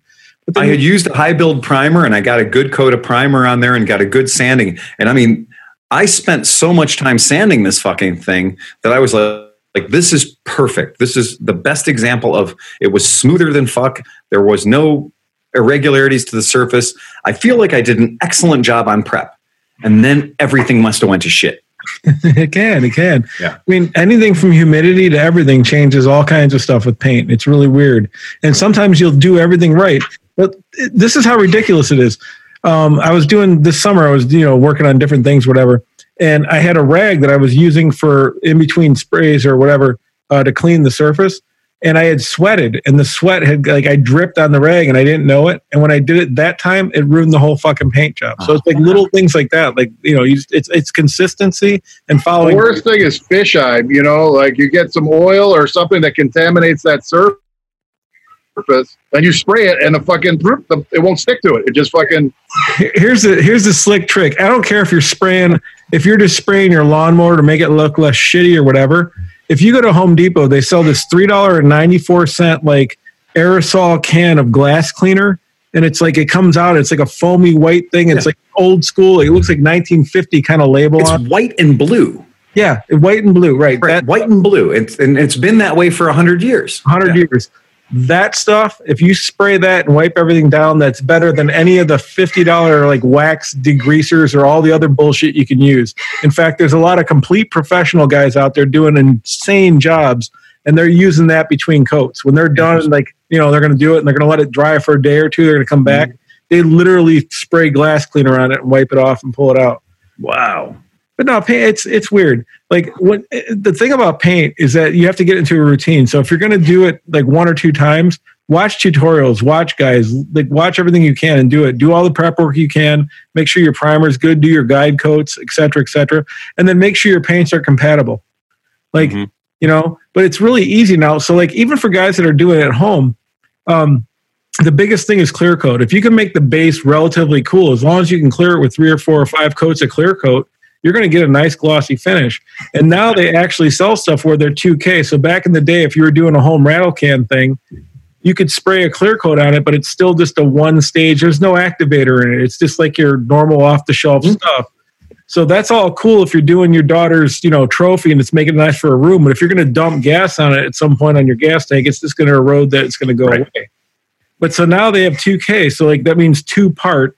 And so on the bottom of the can, they have a thing where you squirt, hit it, and it squirts hardener into it. And now you can shoot that on your tank. So all your home jobs, all these guys in there just doing an okay job, if you can get 2K clear and squirt that 2K clear on there, you're going to have a halfway decent job at the end of the day. I was doing some research on using Rust-Oleum to paint things, you know, and that's what guys were saying. Take Rust-Oleum, buy a cheap quart of Rust-Oleum and put hardener in it, and it'll give you a nice hard gloss. It'll, you know, like normal Rust-Oleum, you paint it, it's glossy before you touch it, but as soon as you touch it, it's not hard enough to keep, you know, it gets little micro scratches in it. Right. But if you put some hardener in it, then it keeps that nice gloss finish. Yeah, definitely. I mean, that's the thing. So like paint's weird, but like you as you get into it more, you learn about it. It's just basically like you're spraying whatever you're doing with epoxy. Like once you have professional paint, you're using 2-part, of course, that gives you a window. So your paint's going to either like within, depending on what you're using, between 2 and 8 hours or even a day or two, it's not going to be usable anymore. It's going to harden. You have a 2-part epoxy. And that's the difference between like going to Home Depot and buying paint.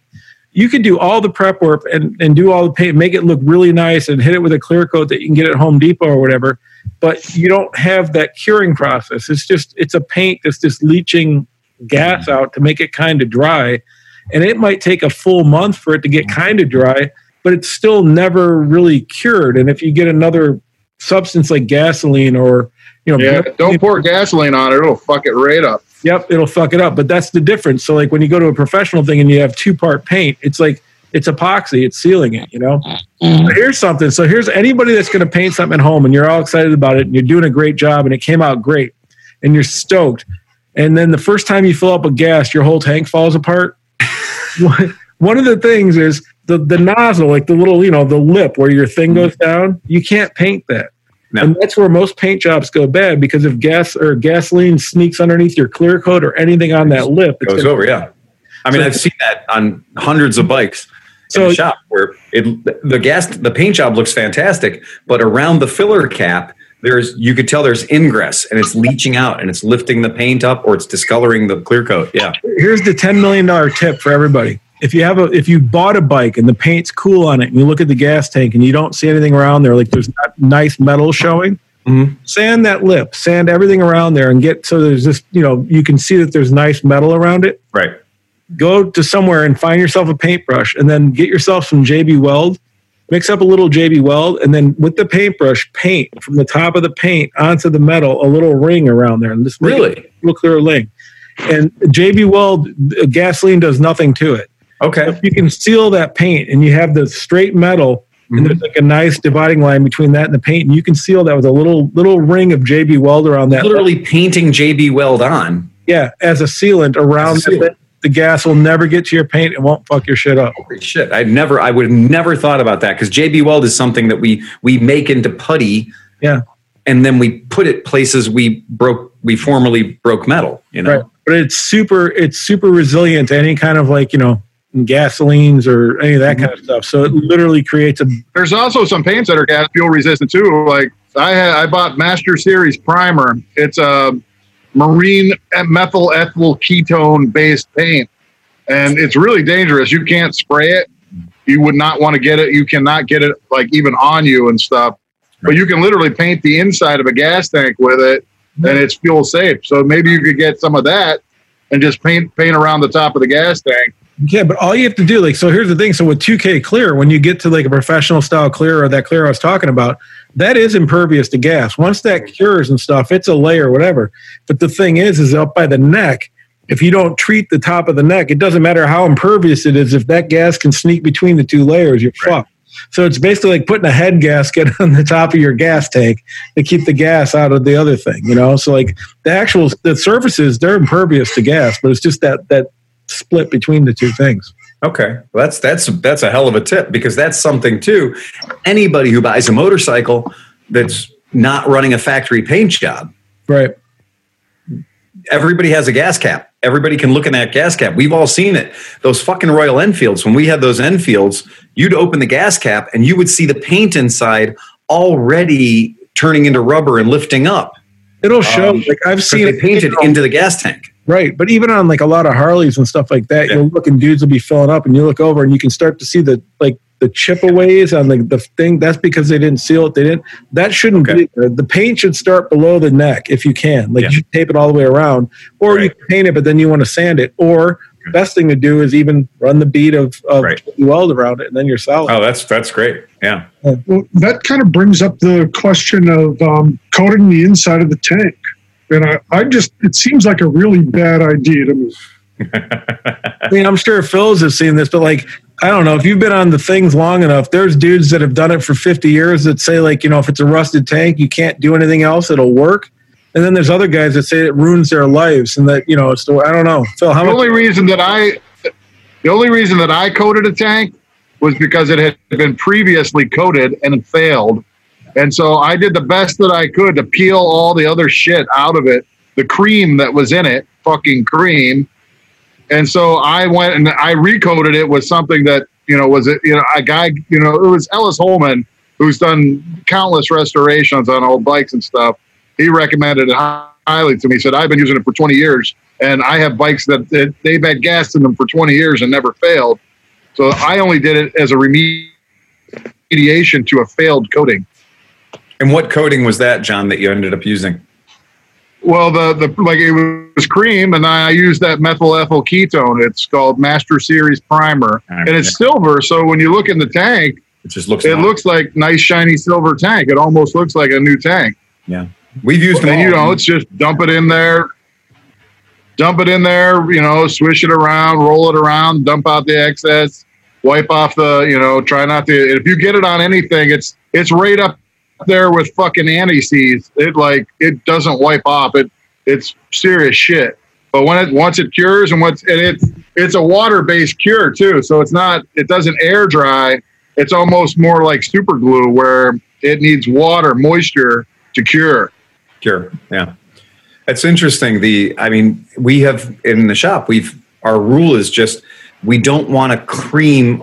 I'm not even going to say cream, POR 15, Caswell, Red Coat, you know, these products that we have used, we don't use those unless a tank is leaking.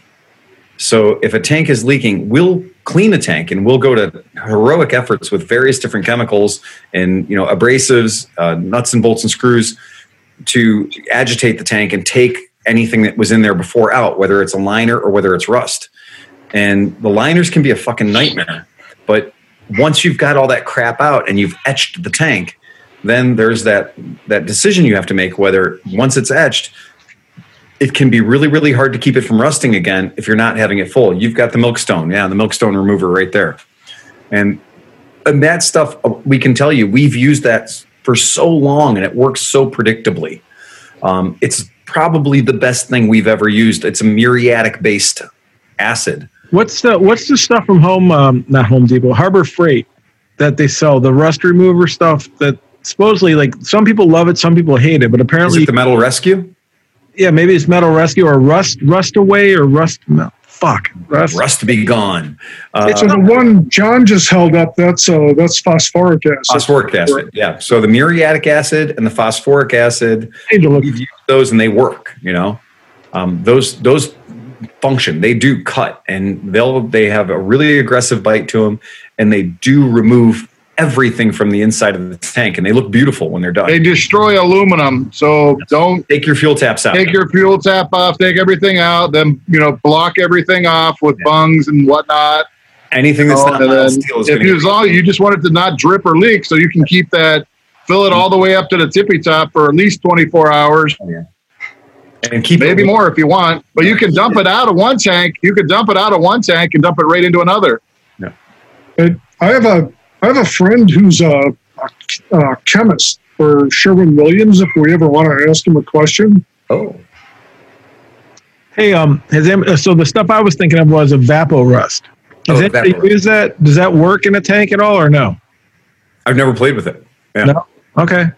Because I've heard Evapo-Rust from Harbor Freight. It's like the reason I even knew about it. I was reading an article about guys working on a rust. Yeah, that's what I used in the CS5 tank. It works really good, but it takes about 5 days, and you have to have it at 80 or 90 degrees. And do you have to take it? Like, do you have to put bolts and stuff in the tank and rotate it and everything, or no? I did that in the cleaning step, but not in the derusting step. Okay. Because I've heard that's what you have to do is you have to get those things going in there with the solution, and it helps break all the rough stuff off and move it. Yeah, a good cleaner degreaser, and I use chain. Who? About 10 feet of small chain. Oh, okay. Yeah. Okay. So, Phil, have you had any, like, when you guys were doing a lot of restorations and stuff, how many people brought this bikes in with tanks that were just failing all over the place? All the time. And I did look it up just for fun. The Metal Rescue and the Evapo-Rust, there is a certain element of a Clark Kent Superman thing going on here. They never see them in the same place at the same time. They might be chemically competitive with each other. Gotcha. So their pricing is almost identical. Yeah. You may, at this chain, you may be able to buy Metal Rescue, and at this chain, you may be able to buy Evapo-Rust. The bottles do look slightly different, but they're sold in relatively the same quantities for the same price. So, and that statement of leave it immersed in there and keep it warm. So, like, it works really good at 80 degrees. It doesn't work very good at 50 degrees. And that is consistent with Metal Rescue. We've used a ton of it. They used to be a sponsor on our show. And that is absolutely with Metal Rescue. It will make your stuff look great, but if it's not 80 degrees, it's going to take 10 times as long. Yeah. So that's a big thing. So, but yeah, bringing in gas tanks. The biggest crime is always paint over rust. We've seen tons of the tanks that people bring in where, they bought the bike secondhand or third hand or fifth hand, and the guy that sold it to make it look pretty, lipstick on a pig, painted the thing and didn't prep it right and whatever. And yeah, half the time, the bottoms of Suzuki gas tanks in particular will rot right on those seams, right on those welded seams. Nick is having that problem. Nick with his Bandit 400. Yeah, real common. And it's totally thing. And it's because, when you weld things, you're changing the metal a lot. And those seams that are down there, that's where the rust tends to accumulate. And so if you've got rust, which is, that is going to create a chemical reaction in there with your metal welding that's going on. So it's the worst of all the things. It's going to be your rusty metal is sitting down there with the other contaminants. It's moving around. It's being agitated. And it's on a seam where two pieces of metal meet with a weld. Right. So no shit, it's going to rust there, and they rust like a son of a bitch. So yeah, that's something that for sure. How many times have we gone in? We have the bike sitting in the back of the shop. It's just come in for service. The fuel tap is turned off, but it is dripping. Yeah, like it's in a cave, and you're dripping, and you're like, you go to put your hand under there, and all of a sudden, all the paint comes off on your hand. Yeah. You're like, oh shit, and then you move your fingers back and forth, and you're literally pulling metal off of the gas tank. It's just scaling off. And you're like, you call the customer, you're like, well, this tank is fucked. Yeah. Because we're not going to spend the money it takes to pull the tank, drain the tank, clean the tank. Nobody with their fucking right mind welds on a gas tank. I have a tip for that. Yeah. If you do decide you want to try that, one of the hillbilly things that I've heard is you take the tank and you put it over the exhaust pipe of a car. and you let the car run, and so you're burning out the inside of getting the fumes out, but you're also filling it with inert gas, carbon monoxide, carbon dioxide, so it really can't blow up while you're welding on it. Yeah. The ones that I have welded myself personally, that I've done some stuff, repair work on gas tanks, and I've purged them and I've washed them out with water, like quadruple rinsed them to the point where I was like, this is fine. This is going to be not going to be a problem. When I'm welding them, it's not flash over. It's not boom. That's not what I'm worried about.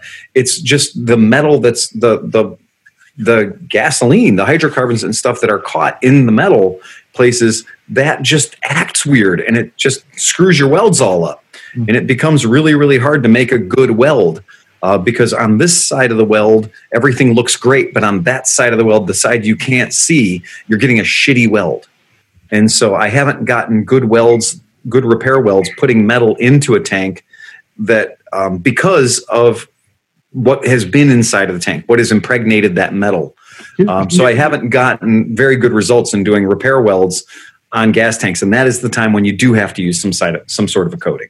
Is there? Well, I've heard of guys who you could have a tank that's empty for years and you strike a match to it and woof, it'll still go up. It's just in the pores, man. Yeah. That happens. I mean, I had a pump that was down for 10 years and we took the inspection ports off, and I had a flashlight, but one of the asshole mechanics brought out a lighter, and I'm like, don't do that. And he lit the light, he lit it up, it blew out in his face. He had no hair left, he had no eyebrows left, no hair left. He had to go, he went to the hospital. He had like a 1st-degree burn on his face and no eyebrows. Speaking of that, you take the dents out of the tank. Speaking of that, Steve, episode 303, I don't know if you remember last week when we were standing outside by that bum fire. Oh, yeah, you were on fire, dude. Yeah. Do you have eyebrows? Well, let me feel. Yeah, still there. But he's Lebanese, so they're like half of what they were last week. It's fun. It was like I came back out. I had gone into the shop, and I was on my way out, and I just heard you guys, like the fire was wrapped around Steve's head. Wrapped around him, dude. Yeah, it was so good. The foam cover on the microphone is all melted on the one side. Yes, it is. I'm sure it is, dude. That fire, it turned around and it got gnarly for a minute. It came and started kissing everybody. That was crazy. I like the way John's playing with a flamethrower next to his plastic car. Yeah, put some brake fluid on it. Brake cleaner. That'll be good. Your entire car is made of petroleum products. There'll be Corvette running out down my driveway.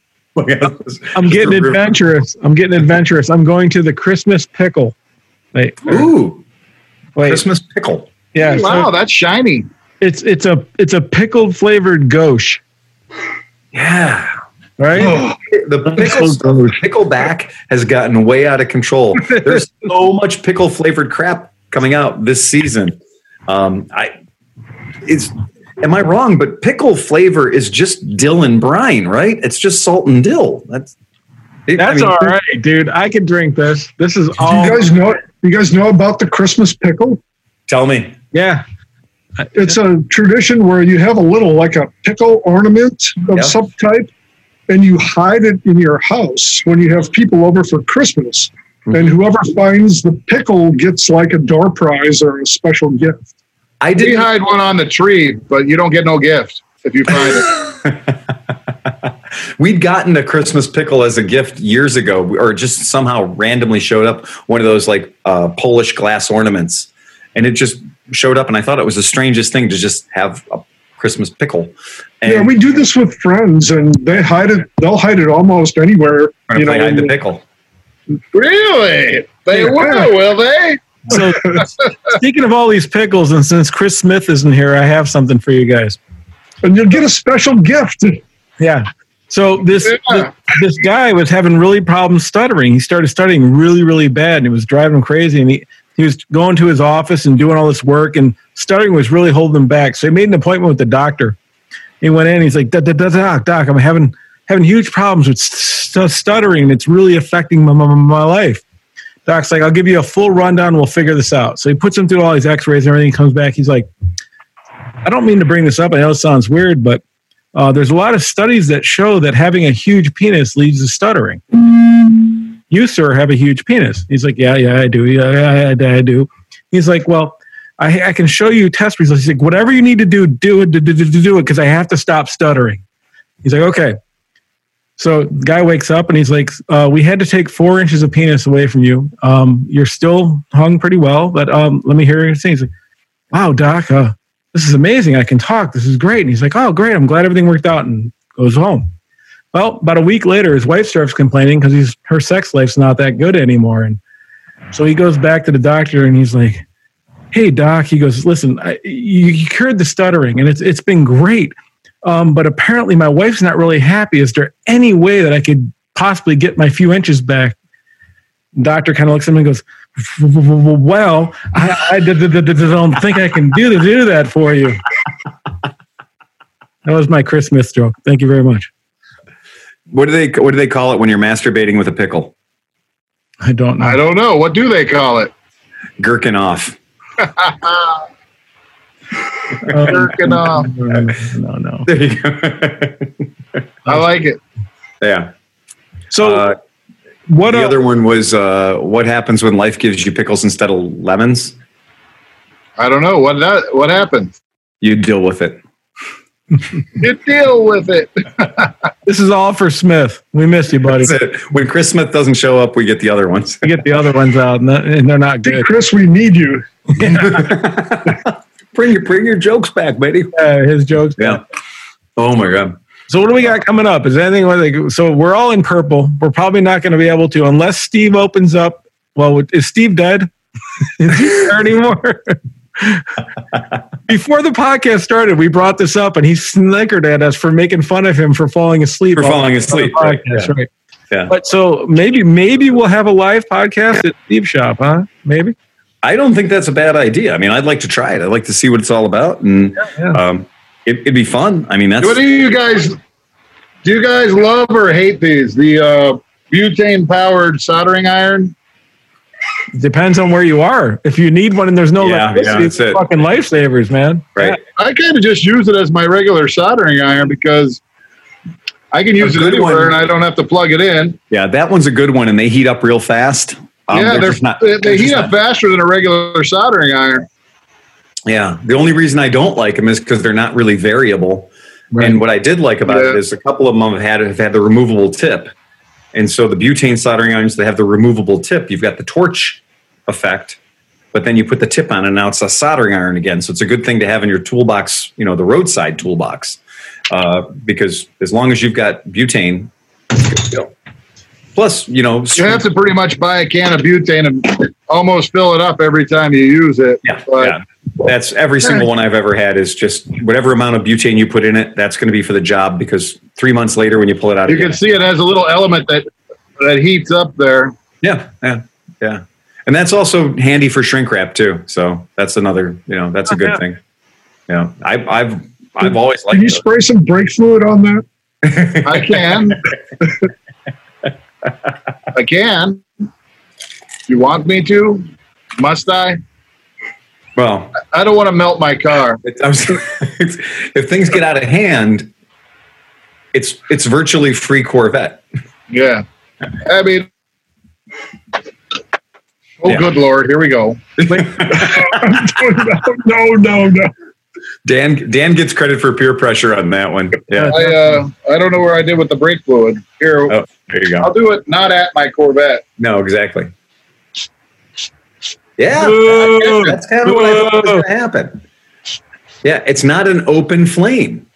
No, I think it's all caloric. Yeah, it's not an open flame. Well, that gives me hope, because everybody was saying, like, if you red hot, but it didn't light it up. No, but everybody's been saying if I don't have a specific type of ventilation fan, like a brushless, like fucking like encapsulated fucking exhaust fan on my blow yourself up, I'm gonna fucking explode. This motherfucker shooting woof juice on a fucking like glowing red hot thing and it won't explode. So I think I'm okay. I think it's I mean, I've gotten away with using a fucking shop vac that it, like just sucks it out of the air and blows it outside. Right. An electric motor that makes sparks, that's a different thing from what John was just holding. Yes. Yeah. All right. Yeah, as far as sources of ignition go, I would think what John was using, which was actually a gas-powered flame with a little, catalyst in there that's keeping it going. Yeah, right. It's probably. I would think that is far more likely to ignite something than a fan motor, running and just kind of happily churning along. Right. Yeah, I don't know. I mean, I sprayed it right on the fucking thing. It didn't go off. So, and I've been in some pretty rich environments, where I was like, then it's really rich in here. And there's been many electric devices running on, but I've also seen houses go away because they had a natural gas leak in the basement, next to guys, a pilot light. When a digester blows up because they didn't put an intrinsically safe motor in. Oh, okay. All right. I mean, the digesters, it's not about, it's if you hit the perfect ratio, right, and you get one spark, that's when you blow up. That's it. The stoichiometric mix is that thing, whether it's gasoline or methane or whatever your choosing brand is, when it gets to the right blend, she's gone. Yeah. My feeling is if you have ventilation, you're keeping it clean enough that it's not going to get saturated enough to explode or catch on fire. Whereas, I have a shop vac sitting there sucking everything out. It's not enough unless you go try to vacuum up some fuel or something with it, which can go off. That happened one time, fucking around and vacuuming near a carburetor and then sucked the fuel from the carburetor and it fucking a 6-foot flame shot out of the fucking shop vac. That was a good one. Did it keep running?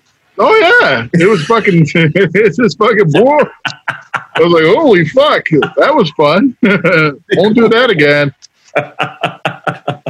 That's a great field expedient flamethrower too. Yeah. So that's pretty cool. Hey, if you want to, oh, go ahead. Sorry. Deal is going to be he's going to be out there painting one day, and he's going to have all his work done. It's going to be cool. He's going to have his little fan going. Yeah, you want to do something really fun? Yeah. Fire up your shop vac and stick it on the end of your carburetor. Oh, yeah. It's a good way to get your jets clean. I'm sure it is. That pulls it all right there. But I think with Sleepy's little he's using a Fisher-Price Playhouse as a paint booth. Right. If it goes, the sides are just going to blow flat and the top's going to drop straight down. It's like IKEA furniture. Blow mold. Yeah, it's all blow molded. Except for I've insulated it with all kinds of insulation, so it's going to be fucking whatever. Anyways. It'll be tight. Yeah. It'll be tight. It'll be tight. So today, my wife made me go to do a mattress shopping for our daughter or something like that, right? And so I'm at a mattress shop. And so if we ride bikes, whatever, they sell Airhawks and they sell these other things. They're like $270 for this fucking like the one thing is literally bags of air. Right. Here's a piece of tape that you can put over a hole that happens or whatever. Right. Sleep number. Yeah, sleep number. So anyways, they were selling purple mattresses at this thing, right? Right. Yeah. But then they sell for $99 this thing. What's that? This is the Royal Treatment, but this little square thing is a chair cushion. Okay. And I sat on it and it's fucking heavenly. Like it feels like there's like people just massaging your butthole while you're sitting on it. And it's amazing. It's whatever. So I'm like, for $99 or $106, why couldn't this be your Airhawk like that? Or you know what I'm saying? Like, it can. I mean, there's no reason it can't. And Spanko gel is the same way. Yeah. But this is a whole different gig than gels, though, man. This is like, I'm telling you, this is like, I've sat on a lot of shit. I've had a lot of shit up my ass. I mean, on my ass. And I'm telling you, this thing is fucking solid, man. This is like I was like, as soon as I sat on it, I was like, if this was on my bike, I could ride for 10 hours without getting off of it. Sure. What you need to do is go to an old folks home, once the COVID's over, and just go from room to room, and you'll find those anti-pressure things all over the fucking place. But is it that just scoop them up, and nobody will know the difference. But the purple one is so good, dude. I'm telling you, man, it's really good. It is funny the way that that product too is purple. Like it's like it's nobody cares about what the fucking chemical compound is. It's just purple. It's a purple cover. It's the purple mattress. It's the purple chair cover. It's the purple whatever. And whether or not they are proprietary formula, it's the idea is that it's some sort of a honeycomb and that pattern, that waffle pattern, whatever. And it's I guarantee that they have a sister company that makes the purple pocket pussy. Yeah. The flashlight, the purple flashlight. Yeah. Yeah. That's the Avatar model. Not that I've ever bought it. Not that you would go there. Yeah. And it is funny that purple just got to be picked, but it's funny because they call that the purple everywhere. So it's just like purple has gotten so ubiquitous that they do make a purple everywhere motorcycle seat pad. What? What? Oh, Yeah. So where's this? they got it. It's out there. It's, $79. Go figure. Go buy it. I'm telling you right now, I sat on that fucking thing. It's awesome, dude. I'm buying one tomorrow. I'm still a big fan. If I have to spend a lot of time on the seat, I'm still a fan of the beads. So Yeah. I guess I'm masochistic or asochistic. I wish I had it right now. I'd be sitting on it. My ass is kind of sore. Yeah, I've got the Shit. the sheepskin. So Dude, I'm in. I'm getting the purple everything. When I have money, I'm getting this. That's what imagine if you had a sheepskin covered purple seat, you'd have the greatest seat ever. Yeah. Pure New Zealand, pure New Zealand sheepskin on top of purple. Yeah, that's about the best thing in the world right there. Yes.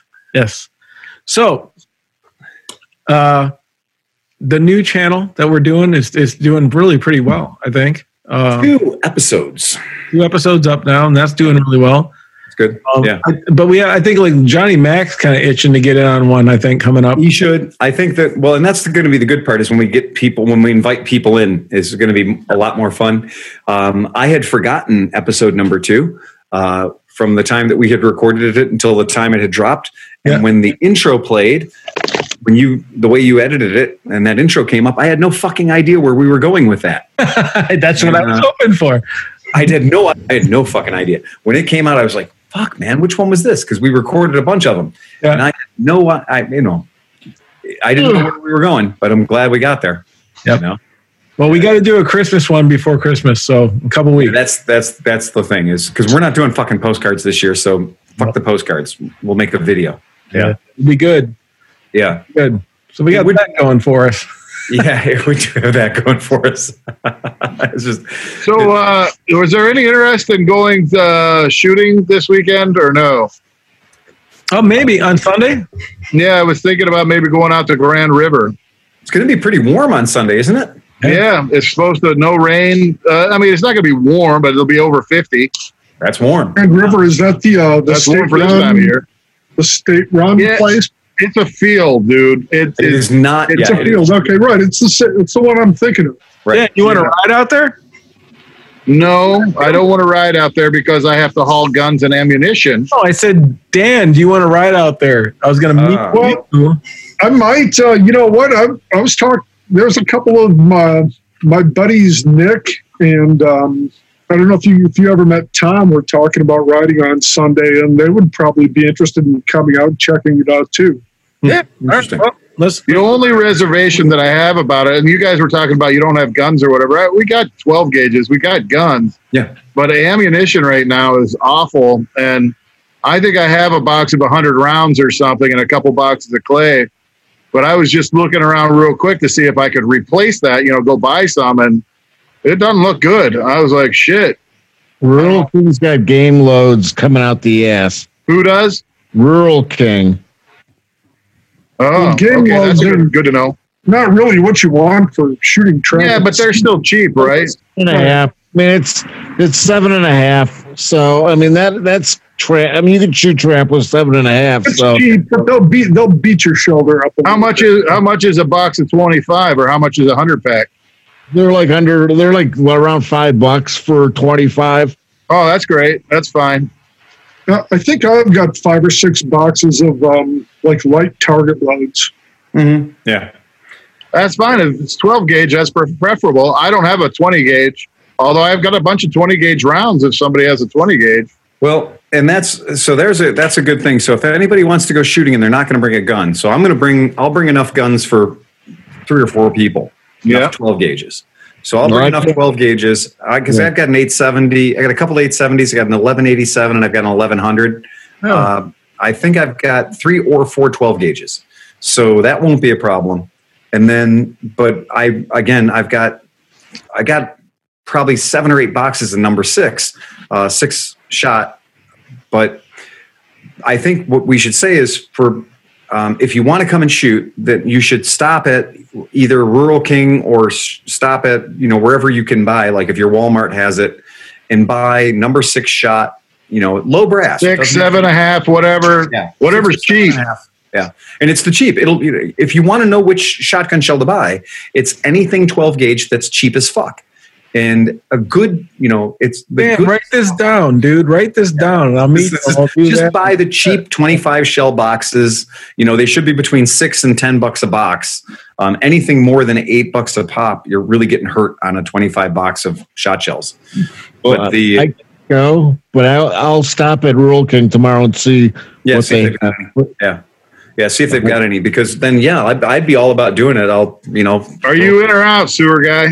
I can't go. I have to work in the morning on Sunday. And then I promised my wife we would drive out to the east side. She found this hen pottery on Facebook, and we have to go. She can't drive out there, so I have to drive out there. This is out on the east side.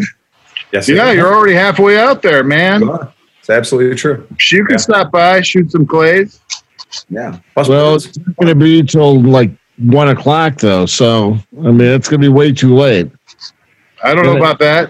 6 in the morning, and I don't think Phil's going to be getting up at 6 in the morning to go shooting clays at all. No, I'm not going to leave my house until after a Monte Cristo. So it's going to be like I'm not riding anywhere until it. I don't know if you guys know this, but Phil has a certain Sunday morning routine that has to play out before he can disengage, and that's right.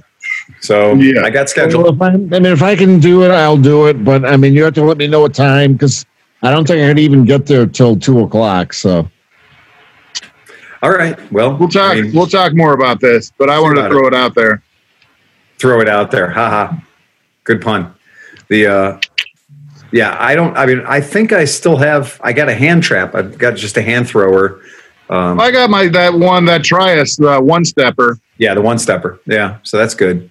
Yeah. So it'll be fun no matter what. We could have Sleepy just hold some out there. Yeah, and I don't have any. I like to drive in front of the guns. Do you have anybody that can ride in front of the whole shooting range at any point? Out there, sure. Okay, perfect. I'll bring a shovel. I'll hold one up like this and ride.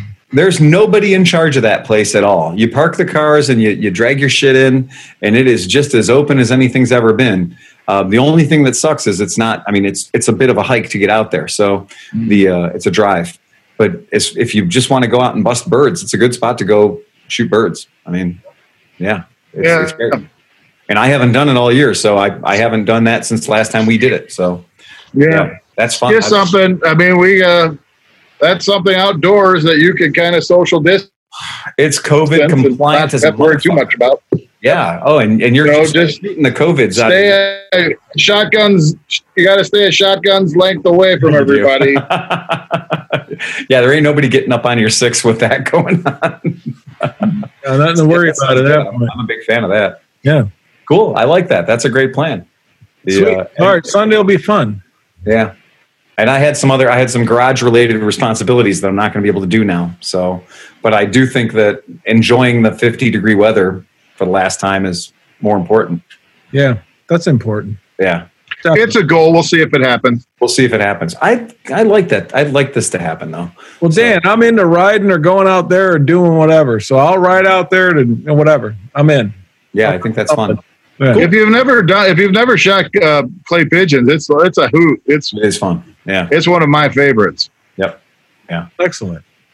Yeah, it's hard to have a bad time shooting birds. It really is. And if it flies, it dies. Yeah, I've been duck hunting since I was about 14. Yeah. It's. I absolutely love it, and I love it. I love it with the right gun, and I still love it with the wrong gun. So it's. It's like you can. I've got a skeet gun that's set up to do that, but then it's also fun to just grab the Remington 870 and just be like, this is the way our ancestors did it. Aerial attack, ack. So now, I shoot a Mossberg 500. Exactly. Well, and that's the perfect. I mean, that really is. That's what makes it more fun. And it really. Well, that's probably what I'll take. I'll take my Mossberg 500, and then I have the Mossberg Persuader, which is a 500, but it holds 8 rounds. 8 rounds, yeah. And that can get expensive. That can be expensive because one target can be engaged 8 times. And has been. You ever been to a gun club to shoot trap and skeet? Usually they reload shells and sell them really cheap. Oh yeah, but absolutely. You have to know someone. I've never done anything official. The only thing I've ever done is go out to this place and go out to a fucking field and crack some birds. Yeah, and if it was that kind of a thing, if you couldn't find shells at the Farm and Fleet or Walmart or Rural King, then I would say call Urbandale Gun Club or call some of the other the shotgun ranges and say, you guys have got shells there, because they do. You can buy house shells, and they'll have shells that they stock, and it'll usually be a not so great brand, but yeah, we used to shoot. They'd have a lot of homemade, a lot of reloads, and they were cheap. They're cost effective. Nobody gives a shit. I mean, you can reload a shotgun shell 8 times. Well, one of my clients is the Gun and Reel Club in Lorain, and they give me member prices for everything. Nice. Yeah, that's very cool. He said, "Oh, that's great, man." Yeah. Well, we have very strict rules for shooting and everything. We have to be American Clay Shooting Club certified and everything. I still have my vest. I'm AA registered, so I can bring my vest out if I have. Oh, good. Oh, good. That's good. So we can do that. I'm going to watch you guys really closely on your handicap. So yeah, that's it. This counts. I just want everybody to know this counts. We'll have it set up with a high house and a low house too. So we'll do that. We'll have a tall guy with a thrower over here and a short guy over here, and just cross. The way it ended up last time we did it was throw 2 birds out, and then 3 or 4 guys try to shoot. That's and still miss, man. Yeah, it's remarkable how many got away. And your one friend got shot too, which sucks. I don't know how that happened, right? No, we're not going with Dick Cheney. No, we're not going to do that. Or Luke, or not Luke. Luke, Johnny Chrome's kid, who couldn't watch this.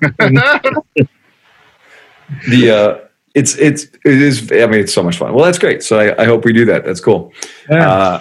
Fantastic. And it's COVID compliant, so that's even better. So it will actually be sort of a shoot and scoot. Some people will be shooting. Yeah. You guys show up on the motorbikes, then we're scooting.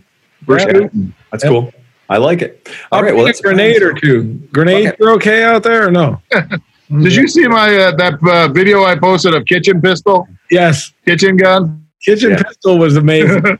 Yep. There you go. Right there. So that's the game. Yep. Oh, Dan's got you covered, dude. Dan's got a box of fun. Yep. Were those 20 gauge or 12 gauge? 12. I got 7 boxes. Wow, that's enough. Yeah, you're fine.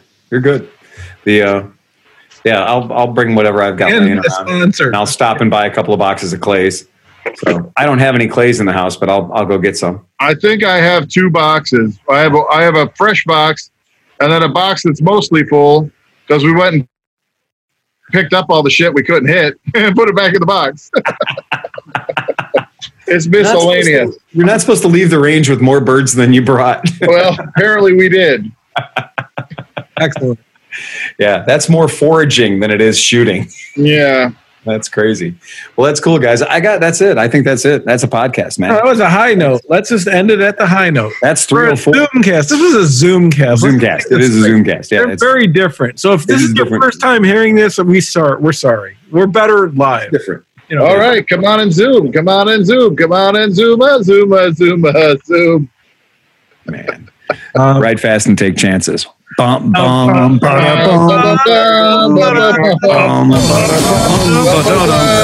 the red button.